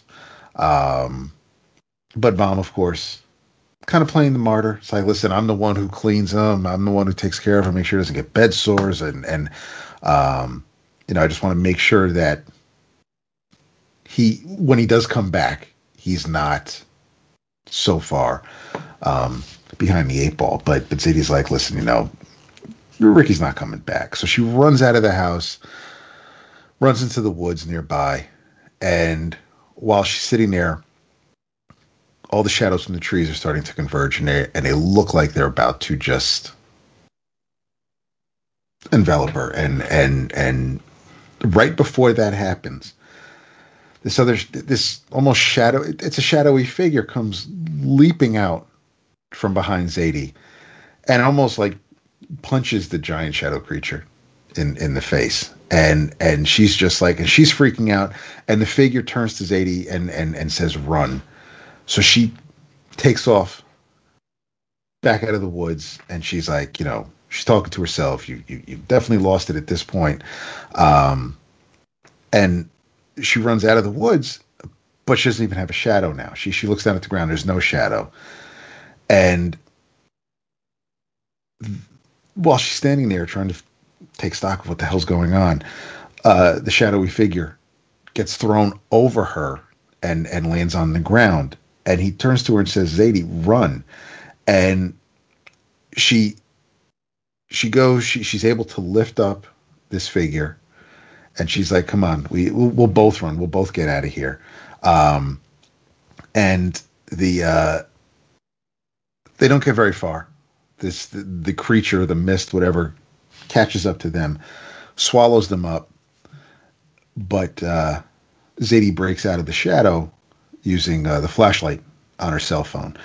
But the other shadow, the shadowy figure, is still with her. And it's just saying a few words here and there. But if you were paying attention, the words this figure is saying are words that she was saying to Ricky while he was in the coma. And it turns out that the shadowy figure is, in fact, her brother Ricky. And I don't know if that's actually the last page of of just the preview or the actual last page of the issue, and it's to be continued in number 2. But I was completely hooked by the time it ended. I thought Shadecraft number 1 was a lot of fun. It was kind of like what I was hoping we'd get with Radiant Black, where it kind of just hooks you and kind of you want to see where it goes with the next issue. You get introduced to the characters. It's not super heavy. It's not a very detailed first issue, but you get set up with all the characters, and I think the visuals are great. Garbett's he's not super dynamic. It's not Lee's work isn't it's not always going to knock you on your ass like James Harren or even Scotty, but it definitely works to tell the story. I like his figures, and I'm it's only been 24 pages, but I'm interested to see what happens with Zadie from here on out. So as far as a first issue from Image, if you get a chance, definitely check it out. But in your travels, Shadecraft number 1. Yeah, respect on that. That sounds actually really interesting. You kind of led the horse to water here with the shout out to Jonathan, because I was planning on doing the same. Sweet. Yeah, I mean, Jonathan threw out 4 books in the aforementioned post, and actually called attention to each of us for the one that he thought we would most dig. He said that he thought he told Vince to check out Bicycle Day. He told Dap to looks great. Yes, he told Dap to check out Curtis Hill, and then he told me to check out Edward Hopper and Red Rock Baby Candy. Of the 4, I had actually pre-ordered, and it arrived last week in my box, Red Rock Baby Candy. The other 3 were de novo, and I went and checked them out, and they all looked great, so I ordered them. And I've read all of them, save for Red Rock Baby Candy, which I'm going to plan on reading this weekend, time permitting. But I will tell you, first of all, I thought all 3 were home runs. I thought Hopper, Curtis Hill, and Bicycle Day were all terrific. So much love to him for that, especially because, again, and it's like so fascinating to me that we can do this show, how many hours a month that we talk about comics, and how many more hours do we read comics, and then we all dissect previews, and we see solicits, and people share other solicits. It's still amazing to me that in spite of arguably being as plugged in to current comics as just about anybody on the planet, we can still miss great comics all the time. Like, just completely don't even realize they exist. It's so fascinating, right? It just speaks to the vast wealth of this medium that even nuts like us just can completely miss great comics until they're thrown into our face. But My Inner Travels is actually the book that Jonathan told Vince to check out, and that is Bicycle Day. This is, to my mind, one of the best comics I've read in a long time of any type. It was everything that gets me excited to continue to spend so much time on this hobby and talk about it. It was written and drawn by Brian Blomerth, dude based out of Brooklyn. It was his first graphic novel. Came out in late 1999 through a small press publisher called Anthology Editions. Not sure if they've done other comics. If maybe Vince would know. I wasn't familiar with them prior to this. This book is one of those things where it can only be done in comic form. This story could not be told in an as engaging a way, whether you gave it a $300 million film budget or you made a TV show of it, or there's just no way that you could convey this story in a better way than what Brian did graphically. And it is a story about, it's actually a true story, believe it or not. It is the story of Albert Hoffman. And you might say, who's Albert Hoffman? Well, he was a chemist that worked for the giant Swiss conglomerate Sandoz back in the 30s and 40s. And he was working on a project for them back in 1938 when he accidentally discovered and created LSD. And they thought nothing of it because it was not what they were like. It was almost a byproduct of what they were working on. They gave it no thought as to what might be a practical use for it or anything. So they basically shelved it, and then in 1943 it gets brought back up, and he starts working with it. And as the story goes, Albert ingests it himself and goes on the world's first acid trip. So the man who invented LSD actually takes the first acid trip. And Blomerth gives you that story, and the majority of the graphic novel is that first acid trip and Albert going on it. And it is just a visual tour de force. The colors are incredible. It is every color imaginable, but they're packed, like solid color. It's just a tour de force. I mean, if you're teaching a class on color theory, this is a tour de force. It's like, I will not forget the color visuals of this book for a long time to come. And listen, I mean, we've all seen or heard, and some of you may have done acid, like what a trip is like. But this is like the most interesting and engaging visual example of what an acid trip has looked like that I've ever seen. And his drawing style is this wonderful amalgamation, because in this book the characters are anthropomorphic.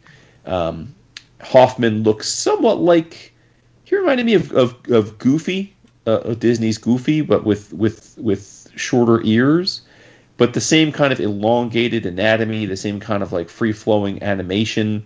This felt very much like a combination of incredibly well-designed graphic art and architectural design combined with comic strip and cartooning of that era. Like, you two probably know, but for listeners, it reminded me like a Heinz Edelman, the dude who did Yola Submarine. Yeah. Looked a lot like that. Definitely a little Carl Barks in there, like some Tex Avery, but like of that world. And yeah, it just was amazing. I mean, the fact that this is a true story is almost superfluous to the enjoyment of the book, because even if it was completely made up, it's just so wonderfully creative, and the stuff he sees during the trip, and how others react to him during the trip, and what happens to him afterwards. It just was so fascinating, and it was like a cherry on top when I got done reading it. And then it wasn't until I was finished reading this that I subsequently realized that it was a true story. I thought it was a fictitious novelization of what might have happened when they discovered LSD, but lo and behold, it's actually what happened, at least in terms of the fact that the dude took acid and tripped. So you got to check this book out. It is such a visual masterpiece that I think everybody deserves to see it. And I think this book largely flew under the radar. I don't know how Wilbur came across it, but I'm so glad he did. And I would put this up there with like Winchell's Pinocchio and Infinite Kung Fu and like Aphrodisiac. It's that good of a book that I want you all to read it. Like, I think it's that high quality. It's one of those books that everybody should check out if you're into comics. That's how good it is. And I tip all the cap to Wilbur for turning us on, because I would have never discovered or talked about this book if it weren't for him. Nice. Yeah, it was. I mean, I knew about it, but I haven't bought it yet because I keep an eye on the anthology editions. They publish stuff by CF, and there's a Ed Emshmiller book, and they do good stuff. 13th Floor Elevators. I mean, I always have an eye on their stuff, but I don't remember this ever being solicited. I know. In previews. Dude, are you looking at the images? Have you pulled up any of the images? No, I know what it looks. Yeah, it looks great. Oh my god, it's ridiculous. I just don't even. I think great doesn't even do it justice. I think these pages were. I stared at every page lovingly. I can't. Like, I think it looks like the best of animation that you would have seen back then with day glow, trippy coloring, and I just loved it. Yeah, they do good stuff. I gotta get this. You do? Yeah.